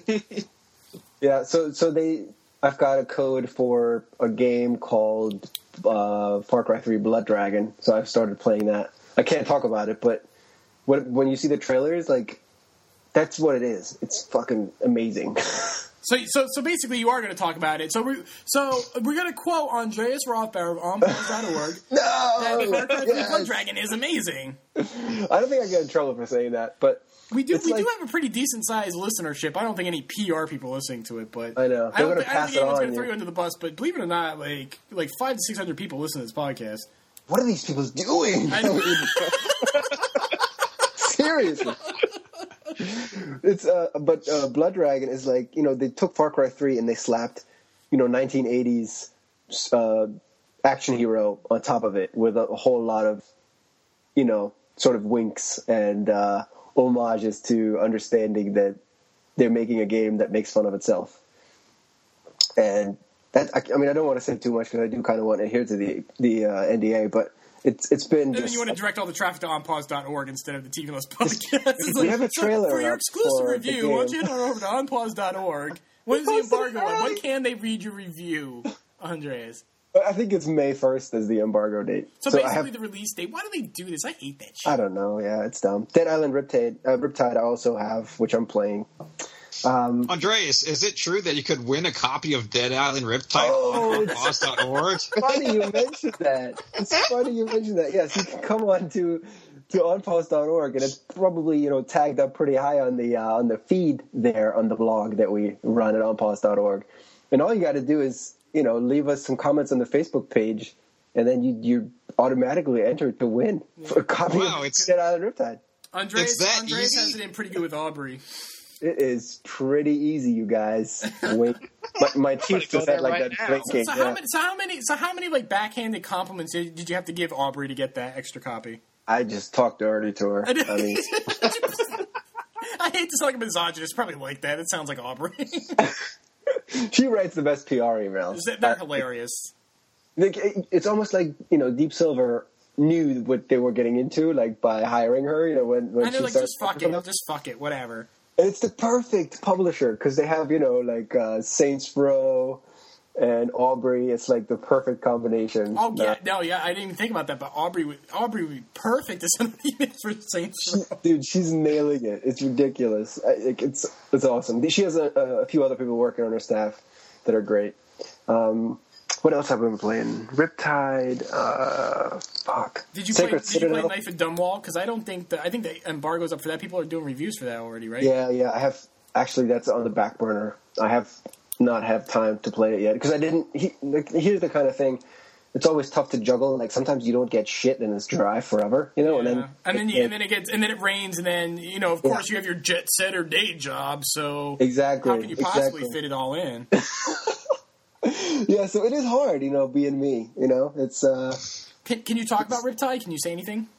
Riptide? Yeah. No, I think it's embargoed until the 22nd. Oh, okay. I see. 22nd, really? Yeah, 23rd. That's tomorrow. Actually, no. You can say it because we won't post this. Craig fucking takes 5 days to post this shit up. Anyway. Actually, so when is the embargo? 22nd. So that's tomorrow. So I'll put this podcast up tomorrow. You can. Okay. So tell us a little bit about Riptide. So Riptide is, gameplay wise, is a lot like the first Dead Island was, because obviously, Dead Island came out last year, and it's a sequel, so I mean that only makes sense, right? And so the gameplay didn't change that much, I guess, but it's been made a little bit more streamlined, so it's not as annoying. Because I never played the first one, but I heard that one could actually be tough. Like I heard you can be swarmed, and there just wasn't enough.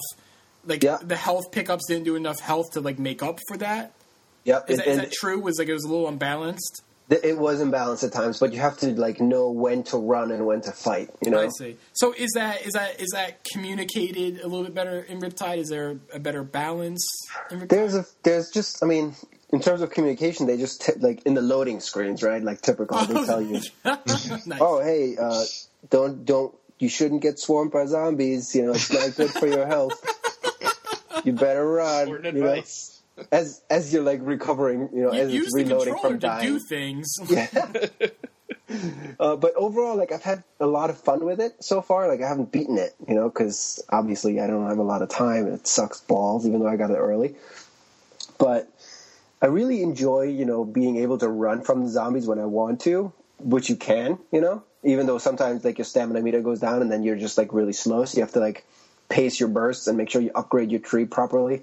Because there's still that whole progression system, The one cool thing, though, it imported my guy from Dead Island. So I already came with a leveled up person into the game. Did you start off at that original level, or did you just start off slightly better than you would have been if you started off cold? I'd have to... I started at level 19, so my guy was really leveled up because he just, Did the game scale to that in any way, or were you just fuck everything and you just blasted through the beginning? I couldn't Rambo it, so I'm assuming it does scale. The enemies soak up more. Okay, I see. Is the game structure the same as the first, where you just take a bunch of missions from NPCs in an area before moving on to the next area. Yeah, so far it's been like that. So far I've been sort of, okay, so I don't want to spoil it too much, but I think the trailers kind of already talked about this. Essentially, you finally get off the island in, Dead Island 1, you get rescued, and you land on this boat, which you think is a military Navy boat, but some shady shit goes on there, and you get stranded on a new island, which also has a zombie infestation. This is like Jurassic Park 2. What the fuck? Yeah. This one's the island where they were breeding the zombies. Exactly. And this island, like, I think they were experimenting, the government was experimenting how to cure this whole thing and essentially said, okay, this island is going to be our breeding ground. But I guess that just needed an excuse to, figure out why there's zombies. But there is some enemies that are just like, the big berserker enemies, like they're still really, really tough, even when I'm leveled up, And there was a few times where I'm getting swarmed by zombies. I'm like in a pit of zombies and the big fucking berserker guys there. So I just kept dying over and over, Yeah. How are the environments? Because in the first game, I liked the first environment, which was the beach, and I liked the last environment, which was the jungle. But I didn't really like the city or the sewers or any of that crap. I haven't encountered any city sewer type situation. It's like what you're describing. Like it's beach and jungly. It's like a mix between the two. All right. Like swampy, jungly. Those are my favorite areas from the first game. So yeah, it's pretty. I mean, it's still a pretty game. It's a little, obviously the engine is a little dated and stuff, but the game is, is fun to play and it looks good. Like I've enjoyed it so far, but I can definitely see people getting frustrated with the combat because you have to be very careful about, what weapons you use and how you approach the enemies because. So I mean, is it sort of like Dark Souls or Monster Hunter in that way then? You think that, I mean, is that maybe not a direct comparison, but, somewhat similar in that regard? Yeah, you make a good point. Like, especially the big berserker type, enemies, you have to really, like, you can hear them from afar, they make some kind of noise that indicates to you that this is not a regular zombie. This is like a big fucker. And you can, like, choose, it's almost like a Big Daddy. It's like you can choose to get in that area and beat him and get some kind of reward and clear that area out. But you can also totally avoid him, which is nice. So when you don't feel like sitting there and try to survive and try to kill somebody at the same time, which is annoying, you can just run past them because they're typically not fast. So, I mean, forgive me, like, I'm a little ignorant about the first game. I only heard things, some online, some from Seth. I haven't played it. Now, is there a way to, like, do you do some backtracking? Is there backtracking involved in the game? There was a little bit of backtracking so far. Is there a way to, like, clear out or at least reduce the number of zombies to make that, like, less tedious? It seems like you can reduce the number of zombies, but there always is zombies that pop up. Okay, that's fine. I mean, that's respectable. I mean, you don't want to, like, run through, like, open nothing, so reducing is a reasonable compromise. It took me a while, like, to learn the fact that I could run past certain zombies. So at first I, like, wanted to kill everyone, and then you run out of ammo and stamina and health, and then that's stupid, right? So, like, how do you play this game? This is impossible. I can't kill everyone. Well, it's like Dead Rising. I mean, video games train you to, like, oop, there's something. I better kill it because that's what I do. And you have to just ignore that and act like a real human being who would run from the fucking zombie horde. But there's some really cool weapons in there. A nail gun. I don't know if that was in the last game. Nail gun's fun to use. And some just like ridiculous weapons, like a hatchet that is being heated up by like Bunsen burners. So it's like a hot blade. And it just slices people's heads off. Nice. There's some really, really cool weapons. And I just like zombies, so I'm really into it. But again, there's some level of frustration when you have to, fight a big dude. And sometimes you have to fight him because you have to free a guy that's being held behind bars that are protected by a big, like, zombie berserker dude. And then you're like, oh, really? I just died 7 times. Can you just let me pass? I don't want to do this anymore. So that's maybe a downside, but I've been enjoying it so far. Right on. Cool. Let me think. What else? Sacred Citadel I haven't started yet. But now, what is Sacred Citadel? I've heard about it. See, I played Sacred 2 Fallen Angel, and I like that, for like a sort of old schoolish, dungeon crawler, Diablo-esque kind of game. That was pretty good. What is this Citadel? This is like a lead into Sacred 3, right? I think it's a leader and it's connected to, connects the games. This one is like a side-scrolling brawler. game, so it's not Pass. the typical. Yeah, it's not your typical Sacred game. I see. But Sacred 3 is going to be like... I mean, I never played the first Sacred. I never even heard of it. But that's supposedly supposed to be like Sacred 2, right? Yes. I might be on... When is that supposed to come out? Because that's Deep Silver 2, right? Yep, Deep Silver game. So when is Sacred 3, like, slated for? Well, the last update was 2012 that they said it was coming out 2012, but I think they delayed it. No kidding. I'll just mosey on down to GameStop and pick that up. Yep. You should be able to get it. The GameStop clerk will punch in this computer and say, "Can I sign you up for some let used me get this games?" straight. Or They released Sacred Citadel, which means that Sacred 3 is still a thing, but they haven't updated the release date, and the release date's still 2012. Like, you're going to release this connective tissue game, but you're not going to update information about the follow-up. Yeah, and this is not official information. This is based on like a Wikipedia I just looked at, but I don't remember seeing like a release date in an email that I got either. So I think it's just like a limbo. Like if it's not coming out this fall, I mean that it might as well just not come out because the new systems are going to be out. And I mean, not that everyone's going to jump ship immediately, but it's just sort of like, well, why bother? Yeah, I would imagine it probably comes out like late this year, if I had to guess. I mean, because otherwise, then you lose the momentum of the Sacred Citadel as well. Yeah, it's true. I mean, I want to say they timed it in a way that it kind of leads in. Right. You know? Okay. So yeah, I mean, yeah. So sometime this year probably makes sense then. Yeah, hopefully. I mean, there's still going to be a lot of games, like you said, that have that weird crossover PS3, PS4 thing going on.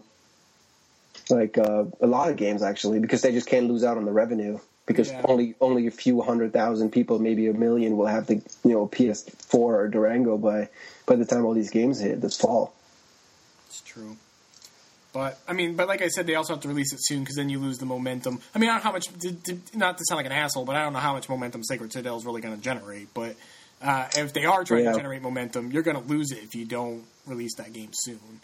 Right. I mean, typically I think it would be this fall. Yeah. I mean, because the Fable games did the same thing. Like Fable games were released like iOS or browser based or like Xbox Live Arcade games where like, you could like win items or gold, and then that would transfer into Fable 2 or Fable 3.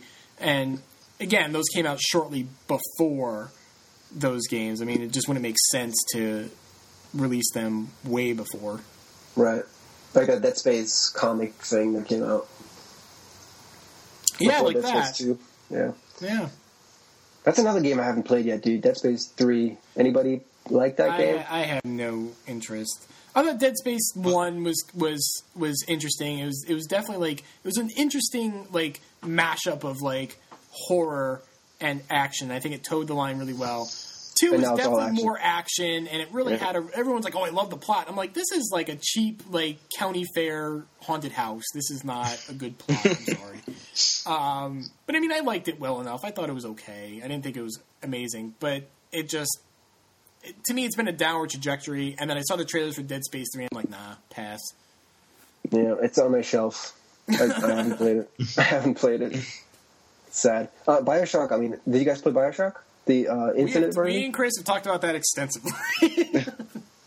You talked about the ending and everything. You spoiled it on here or no? Did we talk about? No, we really didn't talk about the. We didn't go into spoilers. I don't think. You sort of we dip our toes. You didn't talk about the giant cake at the end. You kind of need to talk about things to kind of have that to have the conversation without going. The thing that happened after that other thing. Like to have a conversation, you have to slightly spoil things, but. I didn't think it was going to be a prostitution ring. Like I didn't realize.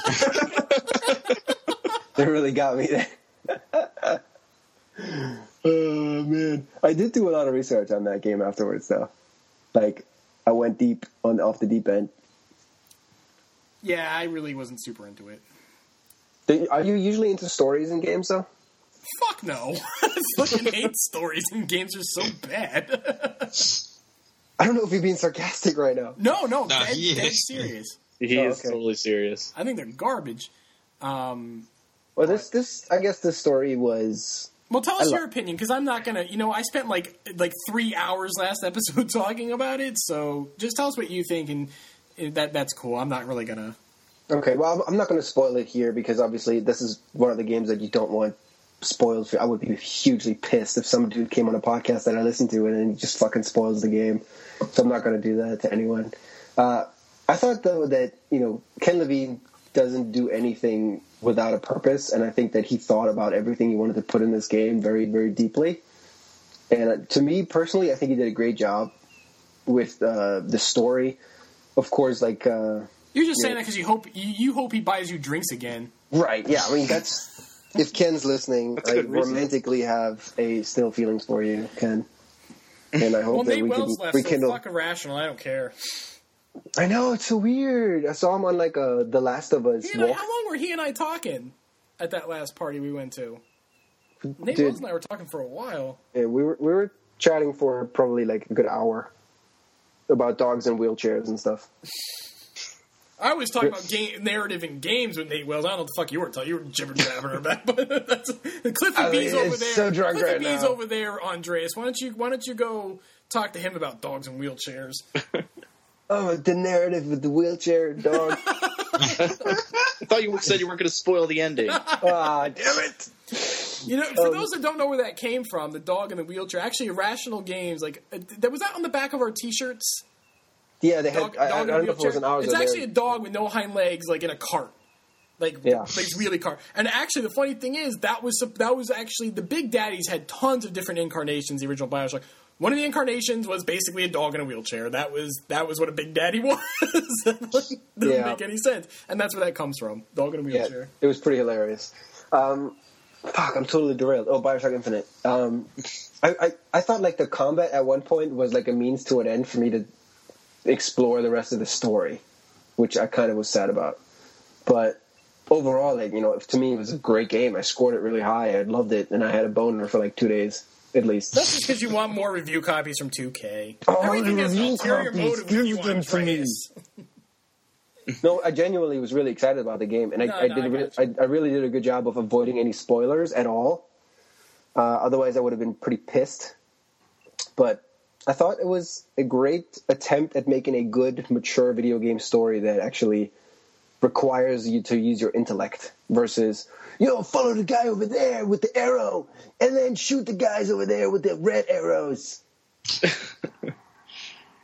I really enjoyed the story in the game. I totally agree with that. The shooting gameplay, I think, was the weakest part of the game, which is unfortunate because it is a game. Right. When I finished it, it was one of those games where, or one of those things, like this happens to me with, movies and books and stuff where I'll finish it and I'll say, wow, that really turns the way you think about things in this world on its head, and it makes me want to like experience it again with that knowledge. But being that it's a 12-hour shoot-a-thon, it's not something that I want to go back and play. So I did really enjoy the story, but the leading up to the ending, I was less impressed than I was when I finally saw the ending. So right, I think that they avoided the terrible ending of BioShock 1. Right? I mean, they avoided having that arbitrary boss fight thing. Yeah, that was bullshit. That was terrible. See, that's what I don't get. Like, people hated that boss fight in the first BioShock because it was too gamey. But that's all BioShock Infinite is. BioShock Infinite is a gamey fucking game, and not a very good gamey game, I don't think. I love the world, it's basically BioShock's boss ad nauseum, and everyone's like, I fucking love it. I'm going to jerk off to this game every night. And that's what I don't get. Like, how can you hate that kind of thing in the first BioShock? And then the BioShock Infinite's composed of that entirely. And you're like, brilliant. I wouldn't go there. I wouldn't say it was entirely that boss fight. But yes, I know what you're saying. I think it was too shootery, and I think they had to make that game shootery because they wanted to sell a lot of copies. Yeah. Unfortunately. Oh, probably. Yeah. The world is beautiful that they created. The dynamic, the various views expressed in that game. They're very challenging. If you want to get into that conversation, right? Like other games don't do that because they don't trust their players as much as that game does. I think. I like exploring the world. I think the world. See, part of the problem with having because with BioShock, Rapture was destroyed. There were no really too many non-splicer humans in Rapture. Mm-hmm. So in Columbia, I mean, Columbia is still a functioning city. It's hustling and bustling when you get there. It's as it was. The problem is everyone feels like on display. They just sort of spout things. They say one line to the air and then just fall silent. And you're like, it just feels like a museum display. Like I was at a Holy shit. Fuck was that? That was Smokey. That was Smokey. But I feel like I'm at Chuck E. Cheese and I'm seeing the animatronic fucking rat on stage, like singing and dancing, and then he just stops, and that's it. And that's I feel like a lot of the city felt like that. I think you're right about that, but I chose to play it like they wanted me to, and I just listened and walked away and imagined that they would continue with their conversation. He's like, that sounds really dumb, but like I kind of like created the perfect experience, right? Like at least story wise, I think. Fair enough. But gameplay wise, a lot of times you were supposed to use all those cool tools that they were giving you, but really a lot of times I just gamed the shit out of whatever area I was in, and I didn't really use the skylines as much as I should have. They weren't very good, I don't think, and I don't think the Vigors were very good either. Because none of the Vigors were like offensive. Like none of them were like offensive capabilities. Like you had Devil's Kiss, but by the time you get Devil's Kiss powered up enough for it to have an effect, all the enemies are armored or motorized Patriots or whatever, and then it doesn't do anything. So then you're sitting there doing stuff like Bucking Bronco or Undertow, which are not, or the Murder of Crows, which aren't offensive. They just stun the opponent, really. Like most of the Vigors that are useful just stun them, and then you shoot them to death. It just pew pew pew, and that's. I did use the Undertow one quite a bit though, especially on those Zeppelin sections when you would pull somebody. It's very helpful at the end there. Yeah, so I just pulled people in and then I pushed them off the edge. Instead of fighting like an intentionally designed battle with like 3 splicers that feels like an event in and of itself, you're fighting like 87 dudes that are a foot. I didn't like that either. There are certain things that weren't handled. Like it was too easy of an excuse to all of a sudden turn everybody on you. Yeah. Just that because was another problem. That was like a problem. Like everyone praises the story, and that's fine. I'm not going to talk anyone out of enjoying the story, but like. It has all like these heavy themes that just don't go anywhere. Like case in point, like the whole race thing. And Ken Levine's like, well, it's not a game about race. Well, that's fine, but you invoke a very heavy subject like that, and then you turn around and then you end up shooting all the black dudes. Like that's how you inject that heavy theme, and then next second you're just murdering them. So where did that theme go? Why was that important? Well, it wasn't. They just ended up being another enemy type. The weird thing is, like, I know a lot of people left that studio because they rebuilt that game like 3 or 4 times. Yeah, that's what I thought too. I thought people left because they were unhappy with the game, but maybe that's just me justifying my dislike for it. No, I think there's truth to that. I think some people were just worried that Elizabeth wasn't going to work, and then the game wouldn't work, and some people just didn't want to be associated with that risk. Elizabeth was one of the few things I did like in the game. I really liked the ending. The ending was really. Even if the story was kind of messy, like that ending felt really, really good to be a part of. And I also really liked Elizabeth because there's just a number of great things about how she was handled. There's a lot of criticism you can aim at her too. Like there's a point in the game, like earlier when I said press X to express emotion, that's basically what you do in this game. There's like a point literally we have press X to comfort Elizabeth. Like, oh, okay. That's right. cool. I think we haven't quite figured out a way to do that organically. No, you're right. Yeah. You're right. But I think trying to do it like forcefully that way is not a good idea either. They should have nixed that. Right. It's almost like you wish you had seen what the game was before, like what. Well, you can because it was actually changed. Pretty like some of those earlier trailers, it looks similar, like to the point where like your brain probably doesn't remember correctly how different it was. But a lot of those trailers, like the one we just saw like a year ago, was very different. Like Columbia people were already like using Vigors, and they were already like fucked up. It wasn't normal when you got there. It was more like Rapture. It wasn't Decayed, but the people were fucked up, and they were like. I mean, the fact that Parallel Worlds plays a part in the story is not exactly a spoiler. That's pretty well known, considering tears play a part in the central gameplay mechanic. But, those people, like... What? I know, weird. Those people, like, flickered in and out of existence and stuff because they were flickering between worlds. Like, there was just... To me, like, it almost seems like some of the ideas they abandoned, especially if you look at the official art book, because they had some really cool ideas in there. A lot of the ideas they abandoned like felt like they made more sense to me. Like it's so strange you can buy like something as powerful as a Vigor in a vending machine, but nobody uses them. But you're the only one using it. You're the only. There's a couple people like there's like the Crow dudes and like the Fire dudes, but no. I love the Crow dude. He was a great enemy. I mean, I just like playing that sort of little combat scenario when he popped up. Yeah. Nobody's using vigors. It doesn't make any sense. So they actually had, like, artwork in the book that showed, like, people who abused vigors, like, what they would look like and stuff. They actually ran through those ideas. Like, a lot of the criticisms I have of the game, they actually consider, and they're like, nah. And I'm just like, that's your decision. I mean, that's your artistic direction, but it doesn't really jive with me, so. If I'm, like, Ken Levine, like, the game creator, and I realize, like, the questions that we're asking here, like, he could probably answer them all, you know? Oh, I'm sure he can. They had to ship he the is game. A smart guy. Like, he's not despite the fact that I'm disappointed with BioShock Infinite, I know he's a smart guy, and I know he considered a lot of these things. But my question is not so much, like, it's not, you know, like, did you consider this? It's like, why did you leave it out? Why? That, to me, seems like an important part of the world, like vigors. Like, why does anyone drink this? Maybe because it was easier to leave it out than explain it. Yeah. Maybe. I don't know. I mean, like, it's... I think most people gloss over that shit, you know? It's really people like us that are anal that will talk about it, and well, like that most just people comes that back go to into... what I was saying, what I said on, like, I don't know if it was last episode or the episode before, but it just leads me to feel like BioShock Infinite tried to do all the things that BioShock already did, but BioShock did them better. Yeah, it's really hard to live up to that game, right? I mean, even now, if you played that, it's probably going to be the one you remember more fondly of the two. But I mean, Rapture was just such a insane concept. Even the City in the Sky couldn't quite match that. Yeah. Even though I love that whole, you know, the whole theme of how that worked and how they made the city float. And I loved, like, the Lutesses. They were some of my favorite characters in a video game ever. You know, the two guys just...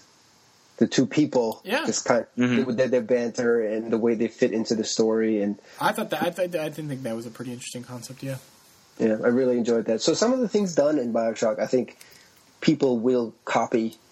You know, in terms of, I don't know. It's just something that I didn't see before. Some of those things, or maybe I just didn't realize they were there. It was nothing if not ambitious.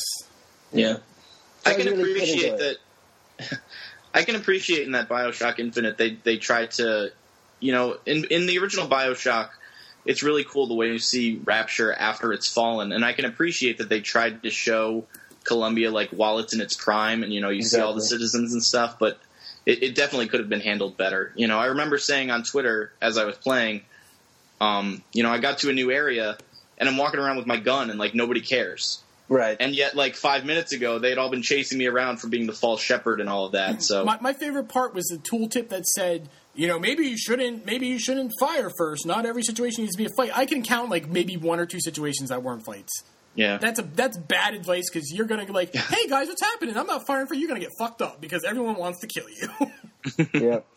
Yeah. So, I mean, in that regard, I can understand why everybody wasn't using vigors all the time, because maybe that wouldn't have fit in with the world. But, I mean, as you play the game, there is definitely a point where they could change that, and it doesn't. So, I think that there's a point, exactly. You make a really good point. There was a very clear point where something happens that allows... There's a civil uprising in the game. We know, right. I mean, it's the Vox Populi. We know, and that's what's weird to me. Like, there's a civil uprising, and these guys are running around with 1912 firearms instead of hurling fucking lightning bolts at each other. That's so weird to me. Why are you doing that? They didn't have enough money, not enough eagle. They're just lying on the ground. They picked up half the vigors off the street. What are you talking about? Elizabeth should have tossed coins to them. Right. There was another point, right? I mean, we're really nitpicking, but it has to be said. Sometimes Elizabeth is not exactly happy with you, but then after that exchange is over, she's like, "Hey, here, get this, Booker, catch! Hey, some help. You need this. Press X to catch emotion." Right. I guess we can leave it there. I mean, it is a great game that I think it was so ambitious that it couldn't succeed. I almost want to say, you know, you're entitled to your opinions. If you think it's great, I know I said I'd shut up, and I totally didn't. But I'm not trying to talk you out from enjoying your game. I want to be clear about that. No, I mean, you're wrong, right? I mean, that's just how it is. And I love Ken Levine, so suck it. Okay, well, yeah.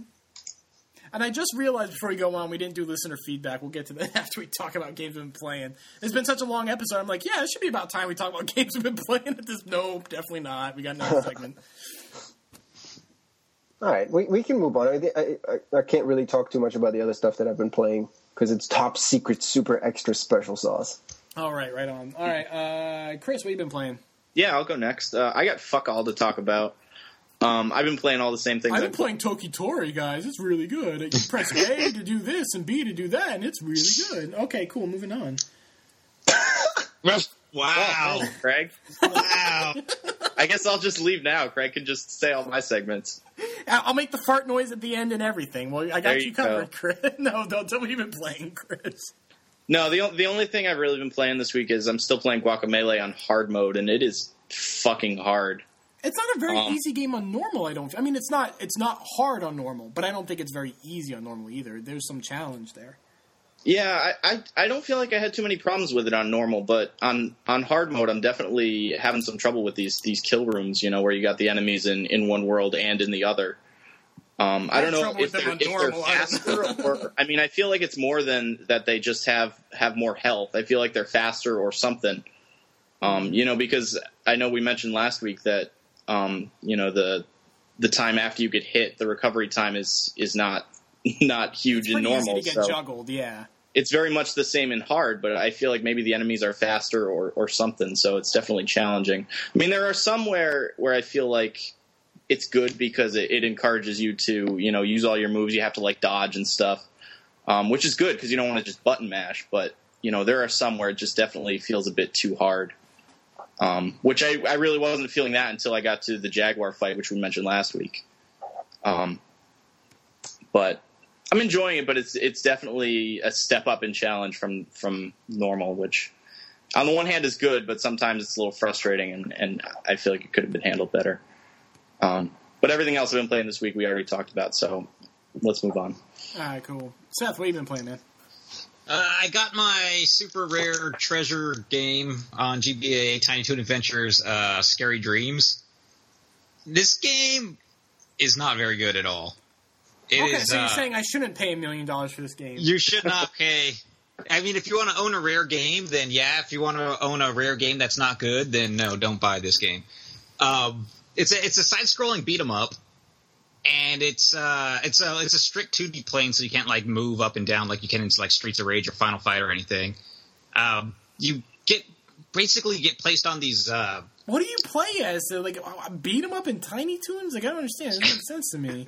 Yeah, you play as Buster Bunny, and for some reason he has boxing gloves on when he punches. I don't know why. And he's just ruined people's shit. That's like he is just. It's not even people. Like, it's just like animals, like different fucking like snakes and like jaguars and birds. I don't know like what any of these things are. These aren't like Tiny Toon characters. These are just fucking like animals that they threw in this game. That's kind and you're just beating them up for some reason. For some, there's a story, but it's a scary dream. He has to fight off his nightmares. Like there's like story screens, but they like cycle through like so fast you don't have time to read anything. It's I don't know. It's very complex and Freudian. You wouldn't understand. It is. It's beyond your level. Most people wouldn't understand this stuff. I mean, like Montana Max creates a dream raid. This is just fucking blows your brain. You can't understand this stuff. Montana Max. You could choose like a partner character from like 7 characters, like Babs and Hampton and Plucky Duck and all that shit, and you could like call them in at any time to help you with your brawl, and they like perform an action real fast and then they disappear. They have their own health meter though, so if they're on screen, they could like take damage while they're performing their action.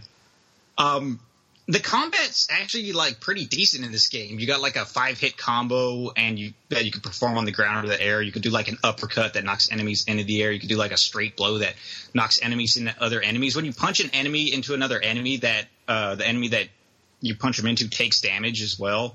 So you got like this whole system where you're just like hitting enemies into each other, and they're just bouncing around all over the screen. It's pretty neat. How does the engine handle that? Like, how does it handle all those sprites? Not bouncing around.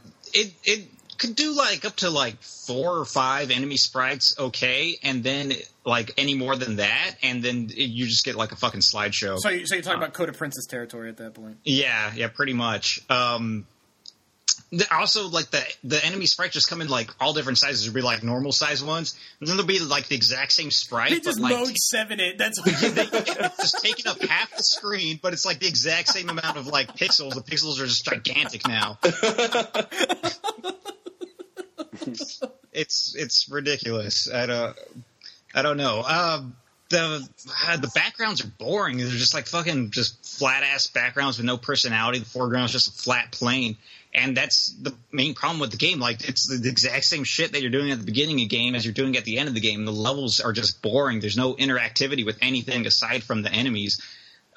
They like try to mix the shit up later on. Like, there's red enemies, and when you're punching them or whatever, they don't take stun damage, so their animations aren't interrupted. They can still just hit you or whatever. So what you want to do is like hit other enemies into them to kill them.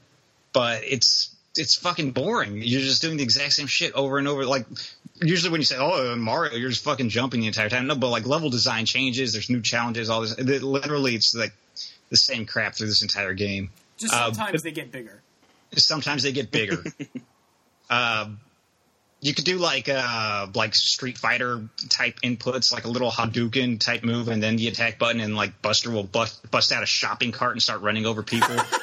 It's like he's like invincible. Like you have a super gauge like on the screen. Like the more you beat up enemies, like the more this gauge fills up, and it goes up to like 9 stock, and then you could like spend those stock to do special moves. There's only 2 special moves, and I don't know. It's dumb. You could like do special moves with your partner character too. Like I'm saying, the battle system's not bad. There's just no variety at all throughout the entire game. That's a shame. It sounds like, it does sound like it has a decent battle system, and it just totally squanders it by ruining everything else. Yeah, like there's no personality in like the enemies. There's no personality in the levels. It's just wasted. It's wasted. I hear the battle system's actually somewhat similar to the Astro Boy game on Game Boy Advance, which was a lot better, well received. Yeah, I've heard good things about that one. Game. That is a good game. I like that. So I hear that this is sort of like the precursor to that.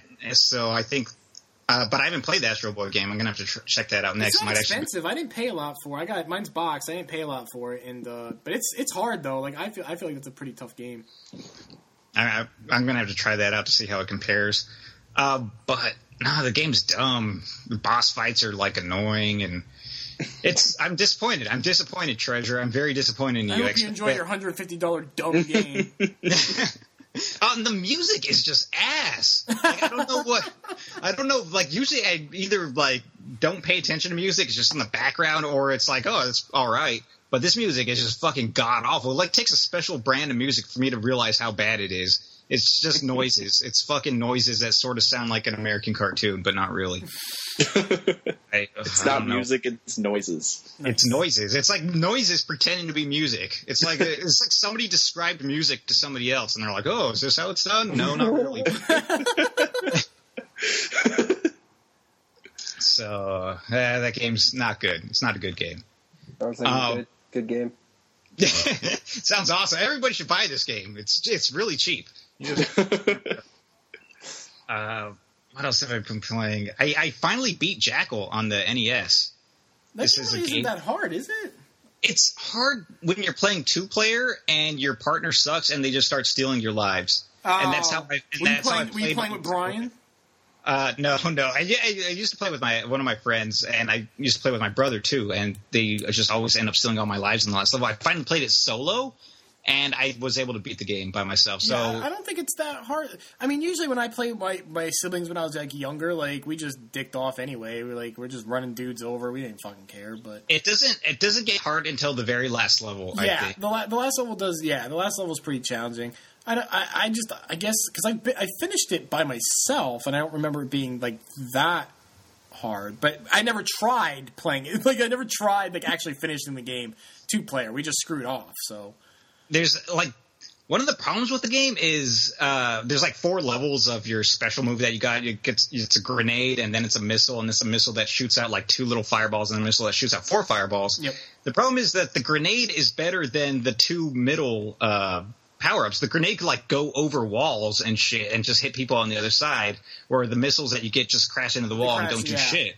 So you really you're kind of like stuck in between while you're waiting to level up to that most powerful missile. Then when you have the 2 middle ones, it's just not as good as the grenade from the beginning.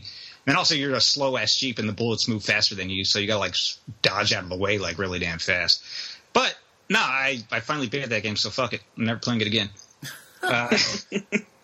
Took me like 20 years, but it's fine. That's all I've really been playing that's new, so Craigie Poo, you could go. All right, I've been playing a few things. I played... all right. Yeah, right. Yawn. I played Pandora's Tower. I'm going to get some coffee, guys. See you later. I've already talked about Pandora's Tower because I've already played the Japanese version. It's an action game. It's not an RPG. It's often lumped with Xenoblade and The Last Story. It's not really like them. I mean, I don't think Last Story and Xenoblade are very similar, like, at all, but at least they're somewhat the same genre, whereas Pandora's Tower really isn't. It's a bit of a janky game. Like, the controls are kind of rough, and, it's a really unpolished, kind of clunky game. I think I'm enjoying it more this time, though. I haven't played a lot of it in English. I just finished the first tower just to play a little bit. I didn't really have much time. And I kind of enjoyed that first tower more this time. But it's definitely a weird game. I don't like the voice acting sucks. But you have to, like, feed, like, they call it beast flesh. You have to feed, like, flesh of, like, these enemies that you kill to this girl so she doesn't get cursed. And flesh from, like, generic monsters will just stave off the curse. You actually have a timer, and you have to, like, leave, like, the towers to, like, go back and, like, give her, like, flesh you have on you. And you have a limited capacity, like, inventory, too, so it's kind of a pain in the ass. So you... And stackable items, like, you'll have, like, 3, like, elixirs or whatever, and that count towards, like, your overall, like, 30. Or, well, you can increase it, but... that counts. Like, it's not just one. The elixir doesn't count as one. It counts as, like, 3 items out of X. That's dumb. So it's not like slots. It's just like actual item amounts. Yeah. All right. But even though they appear as stacked, like, you go in there, it'll say, like, elixir 3. It doesn't say elixir. It's like elixir 3. So you feel like, oh, it stacks. Like, that counts as 1. It doesn't. That counts as 3. And, there's a whole, like, item crafting system in there. Like, you can make better equipment and stuff like that. You collect the components. But, like, you really have to go back and drop them off in the chest because you can only carry, like, X amount of things. You really basically have to, like, oh, I got my fill of, like, garbage from this tower. I gotta go bring it back and might as well feed her some flesh or whatever. Women, you always just have to, like, bring them beast flesh, right? It's like, Jesus Christ. These relationships are so complicated. Can't live without him, can't live with him, Yeah. You Give him beast flesh. So, the game's not bad. It's really this strange, imperfect game. It's going to jive with some people. I think some people are, like I said this before, really know what you're getting into with this game. It's really not that expensive, and it's worth a look because it is interesting. But if you're going and expecting, like, Last Story or Xenoblade, really examine the game again. It's not what it's like. But no, I am enjoying it more. I would say it's definitely at least worth a look, if not a play. How long is this game? I didn't finish the Japanese version, so I can't say. I was playing it off and on, and then I had half of mine to import, like, the European version, so I'm like, well, I'm not going to play through this. I'm not going to struggle through this in Japanese, like, being able to read, like, every third word and continue playing it this way. I'll just play it in English. And then I didn't import that, and then, like, Xseed's like, by the way, we're bringing it out. And I'm like, oh, okay, fine, I'll wait for that. So I still haven't finished it, so I couldn't say. I need to look up the links, because I might start this up. I need a short game to play, because I'm still fucking playing Lords of Shadow, Castlevania game. I don't think it's that long. I mean, there's 13 towers. They grow in complexity, and they actually intertwine. Like, the exits and entrances kind of intertwine, like, later on. But, I mean, like, early ones aren't that long. Like, the first one... I mean, if you're just going straight through, if you just, like, there's not a lot you really have to explore or go over in that one. And it's just like you're blasting through that you can get through that in, like, 20 minutes, half an hour, and that's the first one. It's basically a tutorial anyway. But they do grow in complexity. But it's different because in Japanese, like, obviously I'm, like, struggling to, like, figure out what this thing says. I'm like, okay, I understand that, and I have no idea what's going on right now. Then, so. Japanese games take me considerably longer, so I'm not a good measuring stick for that. All right. But I can't imagine it's very long. I don't feel like it's a long game. All right, I'm gonna try it out. I also picked up Shin Megami Tensei Devil Summoner Soul Hackers, and otherwise known as Soul Hackers, and I played a little bit of this in Japanese. I didn't play too much of this game when I first got it for the Saturn. I felt overwhelmed. My Japanese is not strong now, and it was definitely weaker then.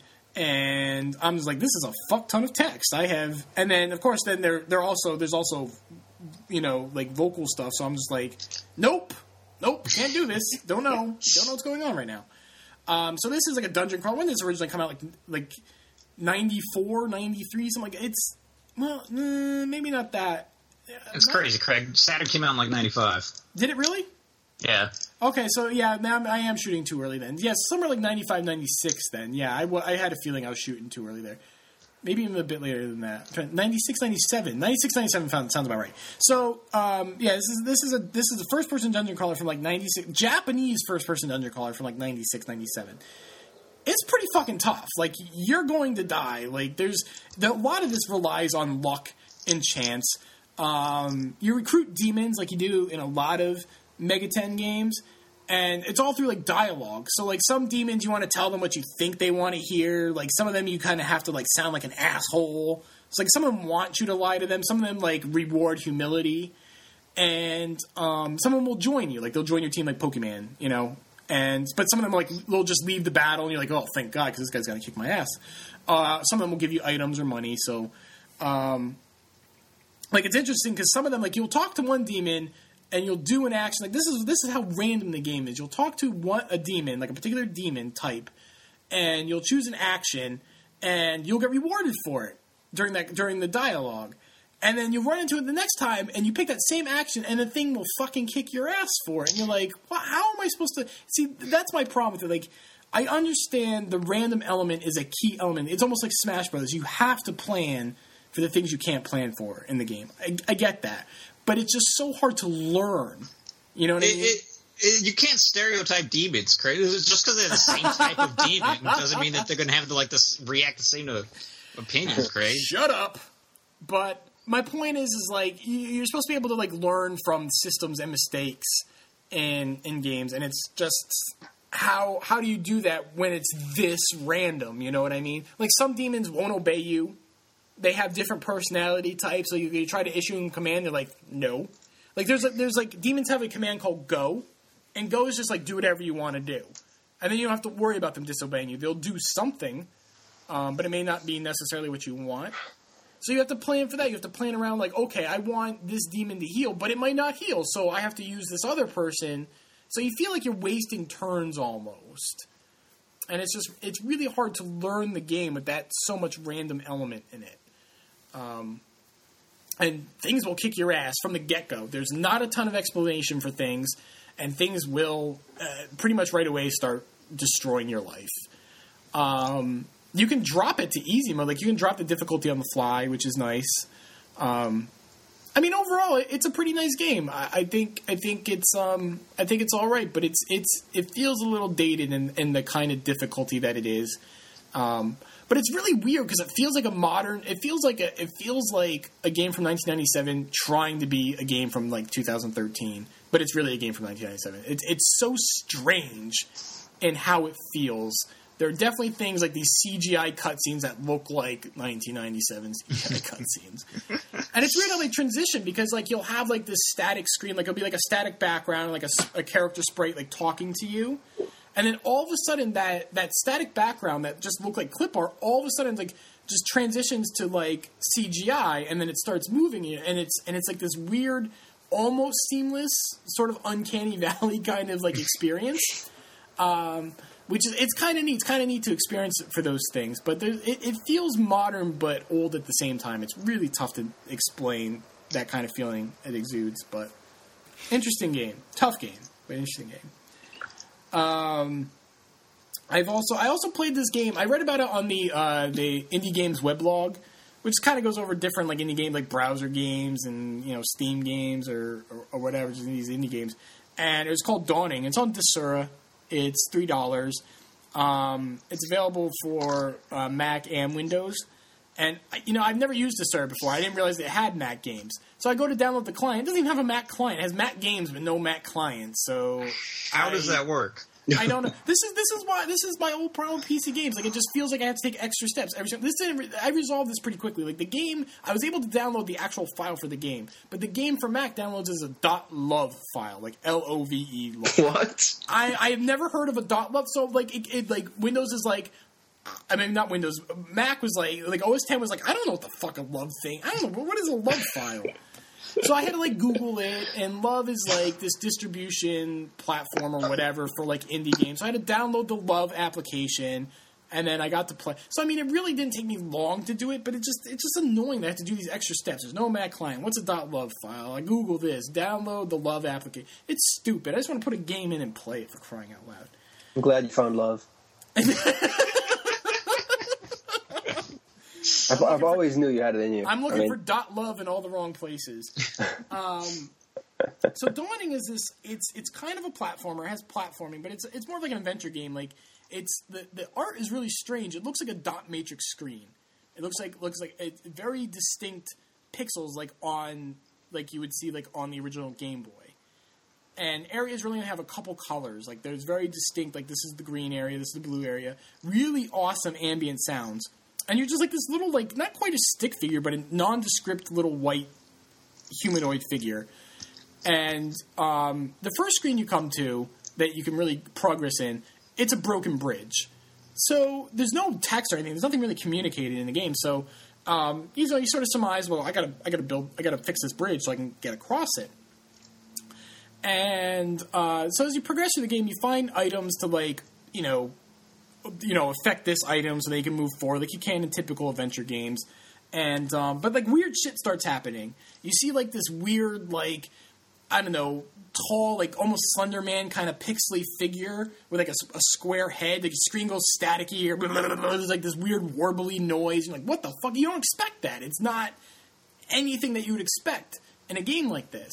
So it's really there's no like concrete plot, which I kind of like. Like nothing. Like I said, there's no text. Nothing is explained to you.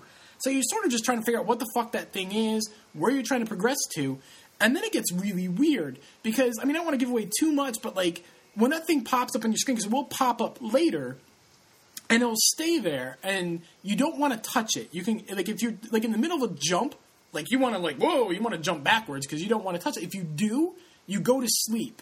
And then you wake up in a bed, and you have no head. Now you're just like this headless figure going through the game. You don't want to do that. There's a couple different endings in the game. You don't want to do that. Don't lose your head in this game. But then there are secret areas in the game. I don't want to tell you how many, because if you check out this, like I said, it's only $3, and it's very short. You can finish it in one sitting. But there are secret areas in the game, and some of them are very strange and surreal and creepy, like really creepy. There's a weird, like almost like horror, unsettling like platform. It's very strange.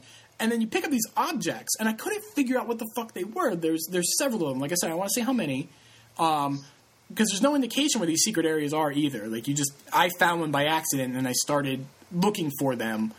And these objects are actually heads. They're like the heads that like you've lost. Like you're picking up these fucking like amorphous, nondescript like heads. And I'm like, what the fuck is going on with this game? I thought I was just trying to fix a fucking bridge, man.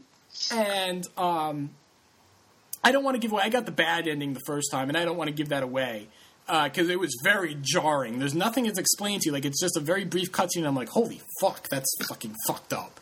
But it was a really interesting game. It's not hard, but it was a really interesting experience. I was glad I played it. It was just one of these sort of games that's based on exploration and these jarring themes without really any violence or anything like that for $3, and I felt that was worth it.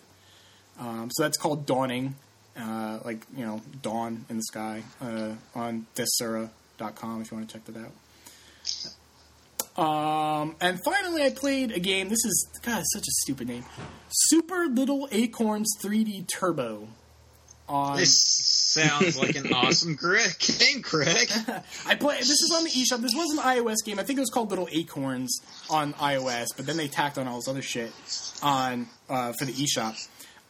It's a platformer where you play as a squirrel, and you have these levels that are timed, and your goal is to collect all the acorns, or sometimes collect all the acorns and all the babies. There's sometimes squirrel babies you have to collect. And avoid enemies, and then once you collect them all, an exit opens up, and then you go in. And it's you have a jump, you have a basic jump. There are a few power-ups. One increases your speed, like one makes you invincible. And the other ability you have is there are like nodes where like instead of double jumping, if you hit jump again next to one of these nodes, like you'll throw out a lasso and you can swing back and forth on it. which is kind of neat. But they're like optional goals you can do in each level. So obviously you want to get the acorns and the babies if they're there, and then get to the exit in time. But you also one of the optional goals is to one's a time one, one's a speed run. Fuck it, I've never done that. Another one is called Ninja, and that's if you destroy all the enemies in the level. And the other one, like fruit something or other, because what happens is after you collect all the acorns, then 5 pieces of fruit go out in the level. So then by that point, you're like, fuck, I got 30 seconds left. Can I fucking do this? And then so, like, it puts this extra pressure. You can run right to the exit and finish the level, but, like, then you're kind of like, do I want to push it and go for the fruit? So that's pretty cool. Like, and the presentation's really good. And, you know, when you do some of these optional goals or whatever, or collect X amount of acorns, like, you unlock, like, costumes. You got, like, a bowler hat or headphones or a tie or, you know, clown nose. You can also unlock different options for, like, your rope. You can do, like, a rainbow rope or, like, a bling chain and stuff. So it's pretty neat. And there's a ton of levels. There's a lot of levels. So I was really digging this game. My problem is that it's a very fast-paced game. Like, you know, you got the timer. Your character runs pretty fast. It has a decent height for the jump. You have the whole swinging thing, so you're swinging back and forth on these different nodes. But the level design and the enemy placement is often not conducive to going fast. It's like a really bad Sonic game in that way. Like, you want to go fast, but everything's fucking in your way and you can't. And that really bums me out because... So it's like Sonic Rush. there you go. Because it's not that bad. Like, it's actually a pretty good game. But just what frustrates me is, like, it gets knocked down, not because for lack of trying, because you play the game and you know a lot of effort went into it. Like, they really tried, this development team. But I just feel like they came up short with, like, the level design. Like, just the way the platforms are placed or the way the nodes are placed. In some levels, they pull it off. Like, you can tell, like, wow, they kind of got this. But in most levels, they're just not placed well enough for you to get that sense of speed. Like, you should feel like if you're doing well, you know, when you're playing, like, Mario, like one of the new Super Mario Brothers games, those levels can be designed in a way where, like, you know, you run off, you jump off that platform, then you spring off this water gusher, and then you bounce off that enemy, and then you hit this block. Like, there are a lot of those levels are designed to feel like you can do really well if you understand the level. Mm-hmm. That's not quite the case here. One of the biggest examples is, I don't know if this is like a boss or what, it's like a race level. It's like the only race level I've come across so far, and so I think it was a boss for a particular mode of the game, and I had to race a bee to the end. And of course, like, I had to race him to the end, but, like, this still had the optional goals, like destroying all enemies or collecting the fruit and stuff, and I'm like, how can I possibly do that in this level, because this bee's on my ass. I can't do it, and the level's just not designed. It's supposed to be a fast-paced level, but, like, you'll get to an enemy, and, like, some of the enemies are like bees, and you can bounce off of them, and they should be timed in such a way that if you're going fast enough, when you reach a bee, it should be positioned, even though it's going up and down, the game should position that bee that's in a way that's conducive for you to keep going faster. They're not, so it's basically red light, green light. You get to that, and you have to stop dead in your tracks and wait for that bee to slowly hover into position. And the worst part is, like this particular part that I'm talking about here in this race, the platform that you're on falls from underneath you and it goes in the water. If you hit water, you automatically die. So, like, you're kind of jumping back. So not only are you kind of, like, stopped, you can't really progress because you're waiting for this bee, you're kind of jumping back and forth so you don't fall into the water. So you're not riding one of these platforms down into the water. And it's like, really? Like, who thought this was a good idea? This just doesn't feel good, you know? Mm-hmm. So I really sounds really bad. I actually like the game, you know, I do. But it's just a pretty good game that could have been a really good game. It could have been one of those, like, really, like, out of nowhere gems on the eShop. And instead it's just kind of like, well, this is an $8 maybe one day. I like it. I don't have any regrets, but man, I am really bummed out about that level design. That could have been way better because all the ingredients are there. You know, the enemies that you can bounce off of, the nodes that you can swing from, it's all there. It's just not tuned enough, you know? And it really shows that, like, things like that really matter. I don't think people pay attention enough to those things. And people rag on Nintendo for the rehashes or whatever, but they're really smart with those things. It takes, you know, creativity and some foresight to create levels that flow. And just not anyone can do it. But I will give them an A for an effort. That's for sure. So that's what I've been playing. Nice. And now we're doing listener feedback. We're doing it all backwards. Because, we're going backwards. Let's try and wrap this up in about 20 minutes. Let's try to get this about, 7 p.m. here, or, cuckoo o'clock over there where Seth is. If you want to get in on listener feedback, hit up tvnlist.net. There's a section called TVNList Mailbag. You can't miss it. Drop us a comment. It could be video game related. It could be, movies or, well, don't do sports. I was going to say sports, but fuck that. We can't answer that. Don't do grocery stores. I don't want to talk about it. Let's not talk about grocery stores. So first up, we have Daniel Hardy. He says, he says another question, so I think he was probably timing it for last episode, didn't quite get in time. So he says, ever think of getting the Microsoft XRGB Mini for your retro consoles? Or Microsoft. I guess it's not Microsoft. Micom? Oh, man. That's just a disaster of words. What the hell am I looking at? What is this thing? I think it's like an upscaler. It's really expensive, but really useful if you have the spare cash. I guess I'm not. No, I've never considered that because I've never even heard of it. Oh, so deinterlacing, scaling, and processing. I see. So it takes the picture and cleans it up for you. There are some games, particularly like early 3D games, where I feel like that would be beneficial because some of them look like garbage and they're really muddy and gross. But I kind of like that because that's the way they're supposed to be, I think it's supposed to help make these games not look extra awful if you're playing them like on an HD TV. Oh, okay. Well, that's helpful. I don't know how much does this thing go for? I didn't look at it here. It's like $500. Oh, yeah. That's not. I don't think that's practical for many people then.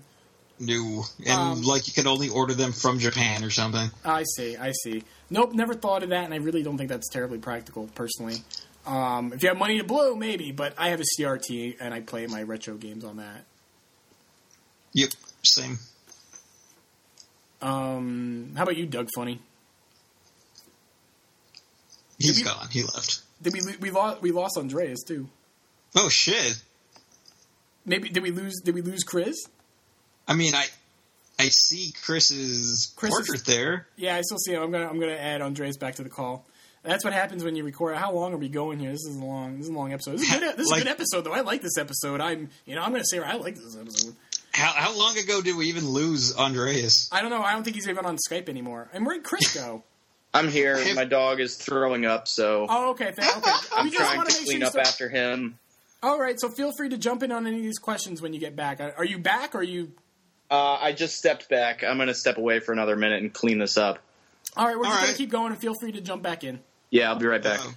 And Andreas is gone. We'd like to thank Andreas for participating. Thanks for stopping by, Andreas. You want to check out onpause.org. It's a pretty decent site, and you can follow him on Twitter. He's at Racing Freak, as in someone who is freakishly obsessed with racing. So he's a pretty cool guy. I like Andreas.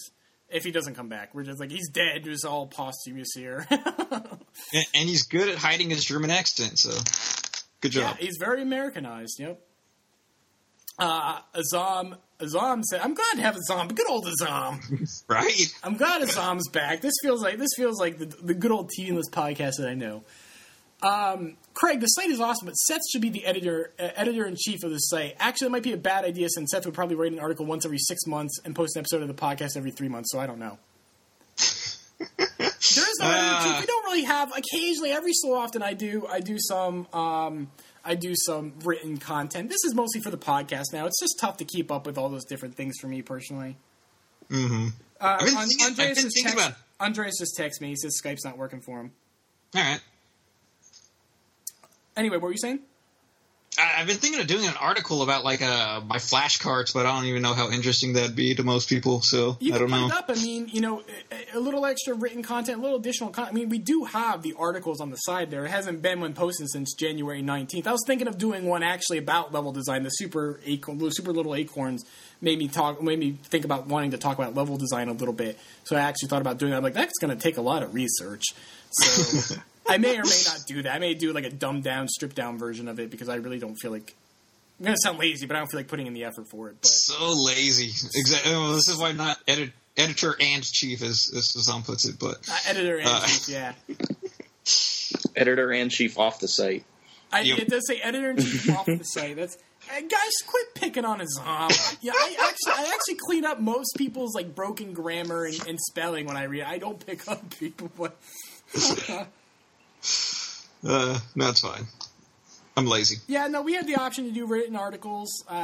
You know, with the current design of the site, I've done a couple. No one else has done any. Seth, you can do it if you want. I know you won't, but you're more than welcome to. We're still waiting on that Batman and Robin review, Seth. All right. Batman and Robin. The Genesis game's like, okay, it's really great graphically, but it's a crappy run and gun. The Super Nintendo game's more in tune with the cartoon, but it's kind of like boring and mediocre, and the Sega CD game's fucking shitty. So there you go. All right, well, there you go.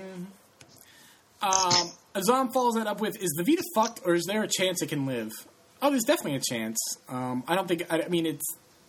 Like, is it really, like, a life worth living, though, Craig?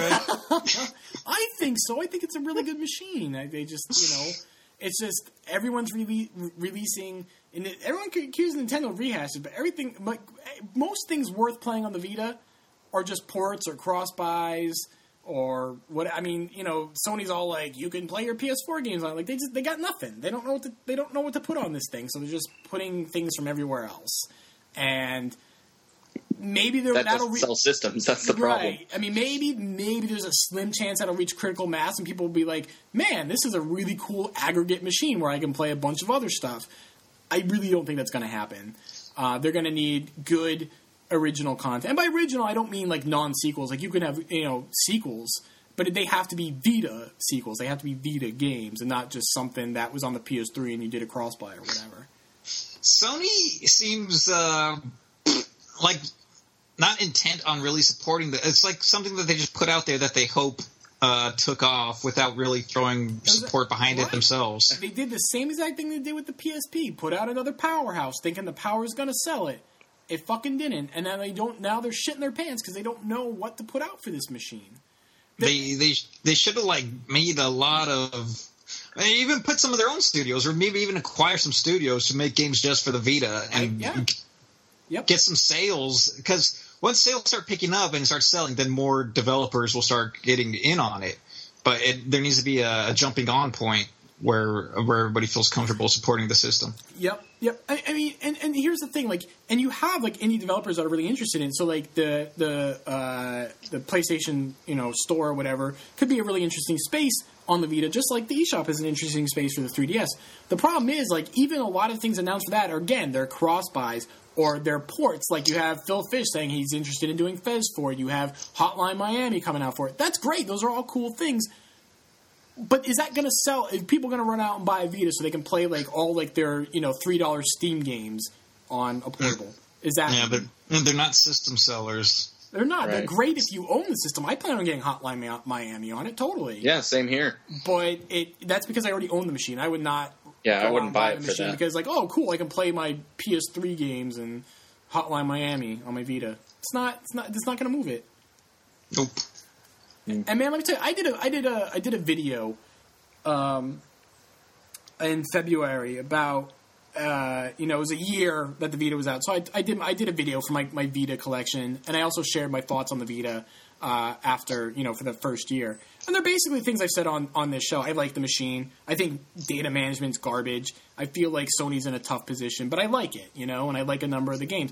Of course, because I'm not jerking it off, all these Sony bots are, like, downvoting the video and, like, complaining on it.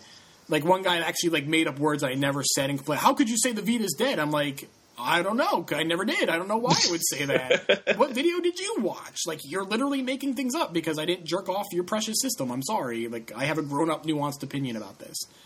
But, man, these guys, like, they're... The only word I can think of is delusional. They're like, just wait till Killzone hits. What? The people that already own it are going to play it? No one's going to buy this system for Killzone. No. You're in for a rude awakening. That's not going to happen. They're going to buy a PS4 for Killzone. They're not going to buy the Vita for Killzone. Sorry, dude. You are mistaken. So Sony's got to think of something. And I hope they do. I like the system. I mean, I may prefer my 3DS, but that doesn't mean I prefer my 3DS at the expense of the Vita. I like the Vita. But they're in a tough spot. I hope that comes around. Mm-hmm. Absolutely. David John Proctor says, hey, fellas, not really a question this week. Just posting to say that the Nintendo Direct the other day caught me totally off guard. Kind of messed me up for my exam later that afternoon since I wasted a good hour watching it and looking up stuff looking stuff up when my Twitter exploded. Dem localizations. Yeah, I hear you on that. No, that was a good one. That was a good Nintendo Direct. I'm really glad Nintendo's bringing over Bravely Default because I was looking like Square wasn't going to do it themselves. I really like the art in that game, and I like the idea of the battle system. They were saying that, like, you can bide your time in battle. Like, you can set someone not to attack, so, like, the next time they attack, it's more powerful. But then, you might get hit during that. You might, it's a risk-reward kind of thing. So I kind of like the sound of that. It's like Sunbeam in Pokemon. Yes. Yep. Portable Platypus says, what indie lesser-known games are you looking forward to? One indie game I can't wait to play is Radio the Universe, and he has a Kickstarter link here, which will be... I'm going to start... These links that people drop, they get deleted, and I feel bad because we talk about them. So, these links, I'm going to compile them, and I'm going to put them in the show notes for each episode on tvlist.net. I really don't have time to go through this here, but what is this for? If this isn't for Mac, you can't expect me to care. I don't know what it's for. They should put, like, right up front, like, this game is for this. And they don't. So, yeah, they say, okay, pledge $10 to get a PC download. So I assume it's PC only. So he's looking forward to Radio the Universe. That's a cool name. I like this. I'm looking at, like, screenshots. It looks this cool. Looks good. Yeah, this looks awesome. I like the look of this. I wish I could play this. I might kickstart this so I could get. I feel like I've seen this before. This is 0 seconds ago. It's been funded. Yeah, no, I have seen it before. Funded on January 23rd. All right. Funded on January 23rd. Was Mac in any of the stretch goals? Control F, Mac. I got the word machine. It's not. I'm not saying anything about a Mac. Nope. You can play it on machines. It is my own fault for having a Mac. I can't complain that, like, I have a platform that people don't make games on, but it's not like Macs are, like, endangered species and people don't own them. Like, I don't understand that, but this looks like I do remember actually seeing this now that I think about it, because this was funded way back in, like, January. I have seen this, and it does look pretty nice. This does look really cool. Maybe one day, Chris. Maybe one day. Yeah. Actually, go on. Where do I get this? What the hell? I control F Steam on this page and I didn't get anything either. A lot of these games don't go to Steam. Like, that's the problem. Like, they get funded and they're like, maybe we'll get on Steam. Vote for us on Greenlight. Greenlight is a crapshoot. It was a good idea that's actually fucking stupid. Very few things get through on that, and I don't even understand that. It's like 10 games a month or something, I think that they do. So that's not a lot, like, compared to how many games are submitted. Like, I feel bad. Like, I read Jules Watson tweeting about Mutant Mudds, and I'm sitting there thinking, like, why doesn't Mutant Mudds get on Steam? It's a perfect fit for Steam. It's on iOS. Is it on Desura? I think so. I don't know. It's on, it's on the eShop. It's going to be on Wii U. Like, why is it he can get on a Nintendo, on 2 Nintendo platforms before he can get on the supposedly open and free range PC, market of Steam? I don't understand, like, why that's so difficult. Doesn't make any sense to me. It's not like he's never made games before. It's not even like Mutant Mudds is an unknown game. It's a critically acclaimed game that has sold well for them. I don't understand that. Like, I look at something like that and I'm like, so what the fuck does Greenlight do? Yeah, I don't know. Yeah, but to answer the question, I'm looking forward to Shovel Knight. So what was it called? Shovel Knight. Yeah, Shovel Knight looks good. That looks good, yeah. I posted this on my personal Facebook, so this is not going to mean anything to anyone listening, but I'm looking forward to a game called Shelter. And I came across this, I think I was reading about it on... Where was I reading about this? I don't know if it was a tweet that I saw, or I saw it on the Indie Games weblog. Which is a good. If you're looking for, like, indie games, some of them are browser based, or some of them are just like free downloads or whatever. It's indiegames.com/blog, and that's a good source to go to. I mean, a lot of it, you're not going to be interested in, but every now and then you look at something like, damn, that looks pretty cool. That's how I found out about Dawning. So, I forget where I saw it, but it's called Shelter. And it's just like, I'm loving these indie games that, there doesn't seem to be any violence involved. It's not pew, pew, pew all the time. And it really challenges that notion that, like, well, games have to be about shooting, like Ken Levine said, you know, like, I don't think he said that exactly, but I have to kill things. He did say, make the argument that, like, that's the typical way you interact with games, that's the common thing to do, so that's what we do. And I like these games that challenge that notion. So in this game, like, you're a badger, like, you're a mama badger, and you have to guide your babies to I've seen this. Maybe I saw it from you. Did you post it on Twitter? Yes, I did post it on Twitter. All right. And I posted on my personal Facebook. And it's got a really cool video. Like, it's got a really cool art style. And just the idea is just really cool that you're this mama badger and you got to lead your babies to safety. I like that. And it's not like, you know, Mario versus Donkey Kong March of the Minis kind of lead to safety, you know? It's a little more, you know, involved in that. And I like that. I think that's so cool. So then the mama badger gets a gun and you just shoot all the enemies. She enters rage mode when her rage meter fills up. The game is highly interactive with QTEs. It looked interesting. I like that. No, it does. We have John. John says, "Do you like Shrek?" I like the first movie, and then they sort of just they got stupid. I can take or leave the first movie. Like, I can't say I like it, but I mean, I don't have an active dislike for it. But then after that, I just don't care. No, I liked it. I thought it was like a clever idea, and then they just sort of. Yeah, that's fair. That's clever. Yeah, I can. The second one was dumb, and then the third one was just god awful. The third one's so bad. Like that. Right? Fourth one too, isn't there? I hope not. I think there might be. What's that? I think there might be a fourth one too. Is the fourth one like the Puss in Boots movie or something? I don't know. There's definitely more to that franchise, but I know the third one was like unwatchably bad. Yep. Yeah, I haven't seen any since I think the second one, and I just don't. I don't actively dislike it. I just don't care. Oh, there is a fourth one. It's called Shrek Forever After. Dumb. I think. Anyway, we're moving on here. We got. All right, fuck We're burning daylight, gents.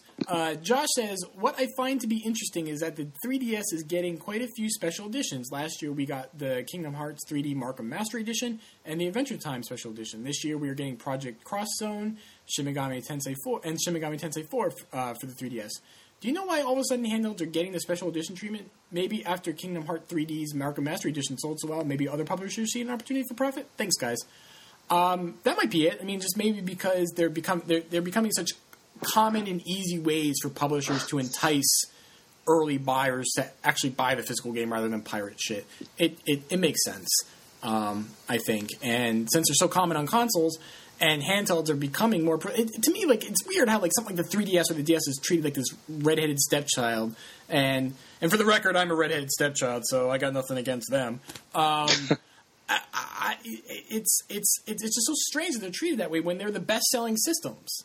It's so like you walk into GameStop and there's this tiny little like 2-shelf nook of like 3DS games, but it is the best-selling current generation 8th generation system. So weird to me. Between it and the Wii U. Wait, Vita. Oh shit, I forgot about that thing. Yes.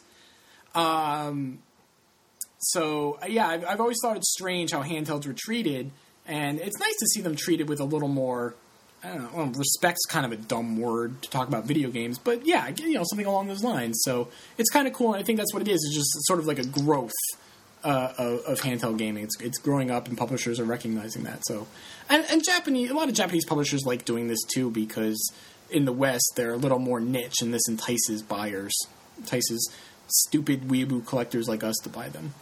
I think in the case of Shin Megami Tensei 4, it's just the first run, the first edition is the limited edition, right? But it's $50. It's $50. It's not. It is a $50 3DS game. Yeah. Well, that's also just to get the money like right in there at the beginning before you get more customers. Hopefully that way before the inevitable price drops, and then you're making less profit margin that way. So it's a good way to get suckers to buy the game early instead of going, oh, wait till it's $20. Yeah, exactly. Montana says, I know the general feeling was disappointment with BioShock Infinite with you guys. I understand most of the complaints, even though I personally disagree with them. I think a lot of it is I don't have a personal love for the first BioShock. I love Rapture and the story premise, but I felt like everything else wasn't good enough to motivate me to finish it. I loved Infinite because it gave me a great story to push forward, but also gave me open spaces to fight enemies in any way I wanted. This also promoted experimentation with combinations of vigors and weapons. I enjoyed hearing an opinion that was different from my own on the subject. It made me think deeper about my own view. In the end, context matters. Thanks, guys. Love the podcast. And anyone who wants to do that, like, that was a perfectly respectable, counter viewpoint to our own. Anyone who wants to do that, feel free. That's always welcome. That's great. I completely disagree with Montana wholeheartedly, but that's always welcome. Please. I completely agree with his reviews on BioShock, on the first BioShock. That's like exactly where I am with that game. Yeah. I know. I figured as much. Yeah, I know that's how you feel about the first one. Africhi says, "Hey guys, since you often say you like seeing non-gaming questions from time to time, I'm going to go with it. To Craig, you often mention you're into painting. I wonder how long you've been into painting. I remember the video where you showed it's dangerous to go alone painting, and that was a while back. That was, I got into painting because I was thinking I just like doing different things, and I just pick them up and go. The YouTube channel was a perfect example of that. My first video sucked. I had no idea what I was doing. I just sat down and talked in front of a camera, and I just like doing that. And that was what painting was for me. I got some canvas and paints and brushes. And I'm like, I'm just gonna do this, and I don't know anything about technique. I had no idea what I was doing. Zero. I still don't. But my paintings have gotten better. Sometimes I reach a level where I think maybe I could sell this for a couple $, but I'm still learning. Some paintings are definitely better than others. That It's Dangerous to Go Alone was probably my first painting that I painted in earnest. Before that I was just kind of dicking off, and I painted that, I'm like, whoa, this is fucking awesome. I can be a fucking artist. And then several paintings I did after that were not good. I don't even know where they are. They're not good paintings. And so I was about to give up. And I started painting this series. I posted some on Twitter, and they're on my personal Facebook. It doesn't really help people, listeners to this podcast. And it was called, the series is called Send Me All Your Heroes. And it was actually, that was sort of therapy for me after Dana left. And some of those, some are better than others, but I'm really proud of that series. Some of those came out really good. And if you're listening to this podcast and we're friends on Facebook, there's an album that's called Send Me All Your Heroes, and it's part of a narrative. I wrote this story, this short form story a while back ago. Actually, that was therapy from another breakup. So I wrote the story from after that breakup, and then it kind of stuck with me. It was pretty creative for me. I like the story. The writing's kind of bad now, but the actual premise was pretty cool, and it kind of stuck with me. So I expressed the story through painting. And so there's these 10 paintings, and they follow the narrative. And I think I did a pretty solid job on that. I think some of those are actually really good, and some of them are just sort of okay. But I just keep painting and hope I get better and hope I do some good stuff. And I think I have, but it's not something where I'm looking stuff up on Wikipedia. Let's look up Rembrandt today. I don't fucking know, and I don't care. I just want to do shit. That's where I'm at with that. And he says, to the rest, have any of you guys tried painting or drawing? I think that's a resounding yes for you, gents. Chris draws. I see him fucking posting shit on Twitter all the time. I don't know about all the time. I don't have as much time to draw as I would like. But yeah, I like to draw. That's how I got into, graphic design. I like to draw, and that kind of became an extension of that, is going into an art-related field. Chris has done some cool stuff, too. What is that? Is it the Metroid one that I really like that you did? Yeah, I was doing a few different Metroid ones, and then I just kind of stopped because I didn't have time to keep doing them. But yeah, I did one for Metroid 2 that was black and white, and I did one for Metroid Fusion. Just drawings of Samus that I brought into Photoshop and colored, but I think they came out pretty well. Yeah. There's one that I saw that I really liked, and I forget exactly what it was, but I really like it. Yeah, they're on my Facebook, so if anybody's friends with me on Facebook, they're on there. Otherwise, I do have a DeviantArt page, which is the same as my Twitter name, Rebenak, so if you want to look on there, you might see them.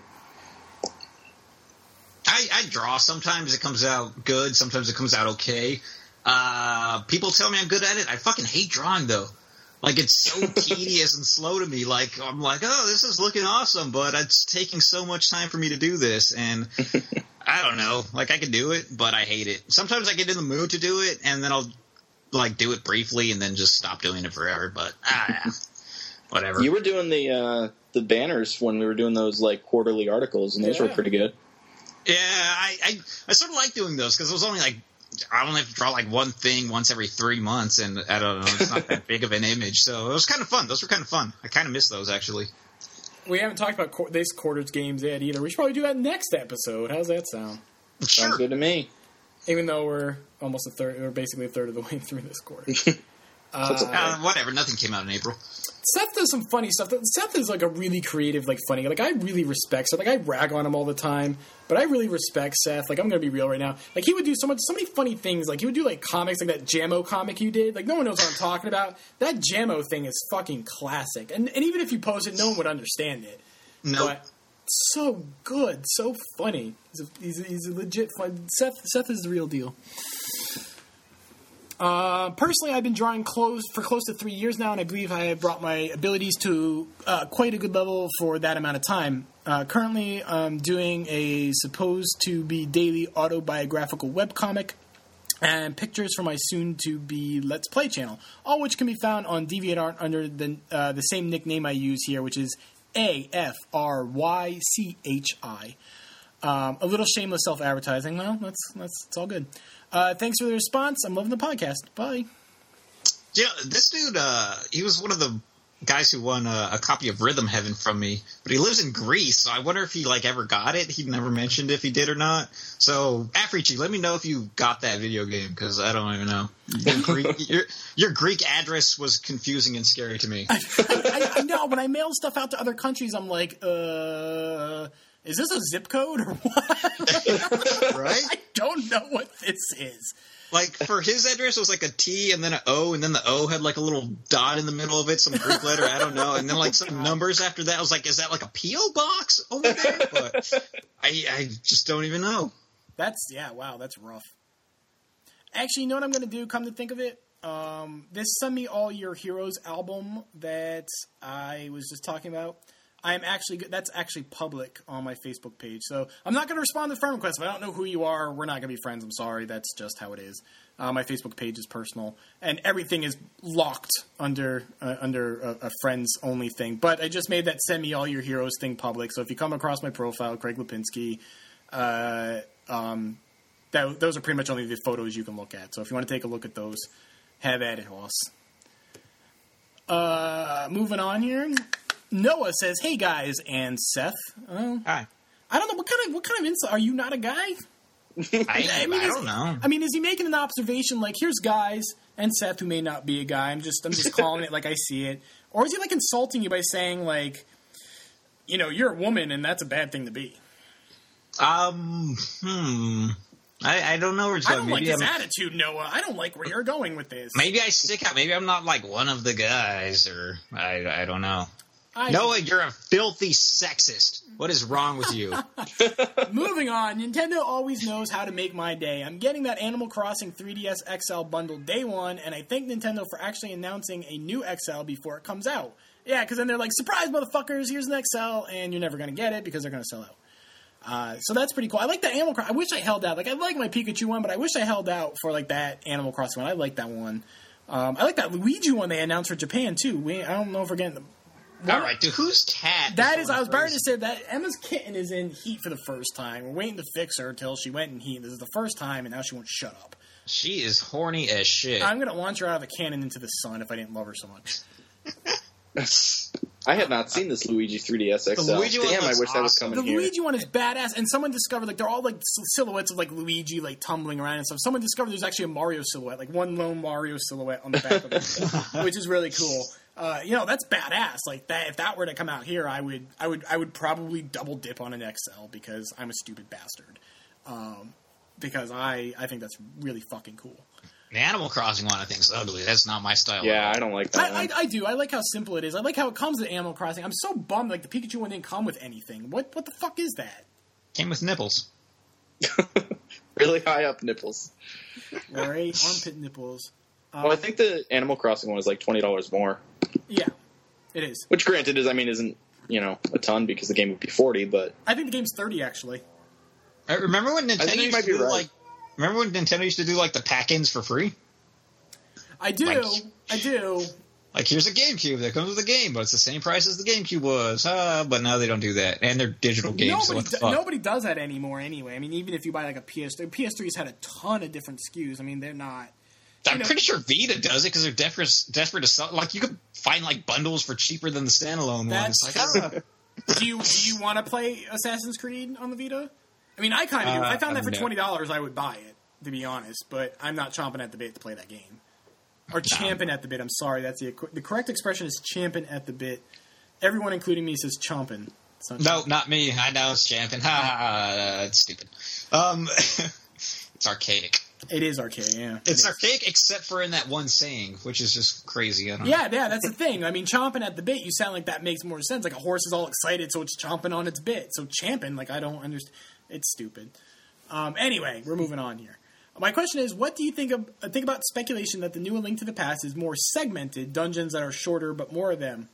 I like my long Zelda games, as Twilight Princess is my favorite Zelda and my favorite game, but I don't know how I feel about it. Legend of Zelda: A Link to the Plaster. I don't get that. No, I don't get that either. I don't understand the reference. You might have to explain that joke to us, Noah. I don't know. I might actually be okay with that. I would be down with like more shorter dungeons, whatever. I mean, there's like a million Zelda games. Switch that shit up as much as you want. I don't care. Right. I mean, we've had the fewer dungeons, the fewer more involved, like Majora's Mask, where it had 4 dungeons. You know. So going the opposite approach is kind of interesting. If it's balanced out with some really cool, like, overworld exploration and stuff, I think. But, I mean, this would go with Nintendo's philosophy of, like, designing their handheld games around being on a handheld, like Luigi's Mansions, like mission structure and all that. So I might actually go with that philosophy. But I might be down for that. I like to see that. Yeah, totally.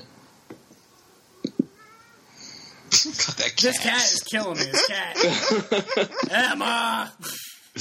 I'm glad for once it's not Smokey making a racket. I know, it's my fault now. The TV and podcast. The TV and podcast. Yeah, no, we're getting it fixed after this, so we've got a couple more days of this. Helsinki Rocks says, "Hey, Chiptunes and Seth." I don't even know where the fuck that was. What are your guys' thoughts on Lollipop Chainsaw? I picked it the other day for $20 and I've been thoroughly enjoying this game in every way. Thanks, winky open mouth face. Nice. I like it. I liked Lollipop Chainsaw. There were some points where I thought it was kind of frustrating. But I mean, I overall liked it. There's a good sense of humor. I like the colors and the music, and I like the movesets. But yeah, there were definitely points where I was not too thrilled with it, and I had to set it down and then come back later. I think some of like the sports segments, if I'm not mistaken. And then I think there was like a boss battle where I had to fight like giant chickens or something, and that really wasn't that hard, but it was just pissing me off. That's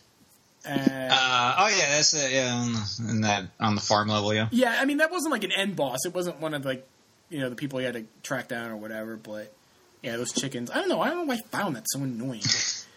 Chickens weren't that bad. No, they weren't. They weren't. I think the moveset starts off like too limited. I think you have to like you're like buy stuff before it gets really. That's all you can do.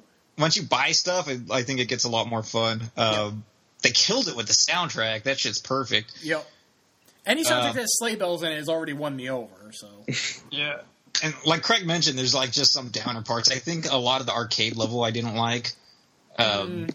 Like a lot of the parts where you like went into the video games or whatever, and like especially like the elevator type levels, not the one where you're going up the side of the gondola, but the one with a bunch of doors and then the elevators behind the doors, and then I don't know.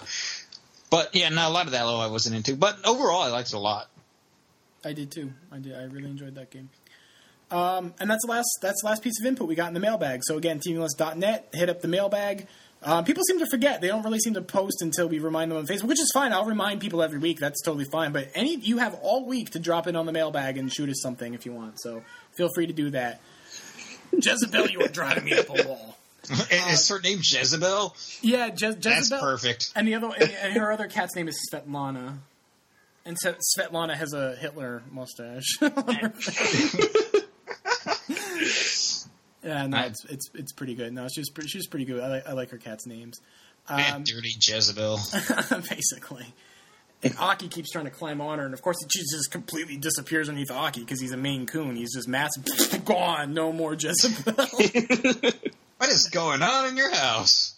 He's got she's in heat. He's a dude. He ain't got no boy parts. He can't do nothing about it. He's really just sexually frustrated. What do you want me to say? Anyway, before Jezebel has a fit here and just drives everyone up a wall. That's it. That's it for the podcast. You guys don't have anything you want to add, right? Nope. Okay. Well, I want to thank everyone for listening. And until next time, you guys take it easy. That wasn't Chris. That was me.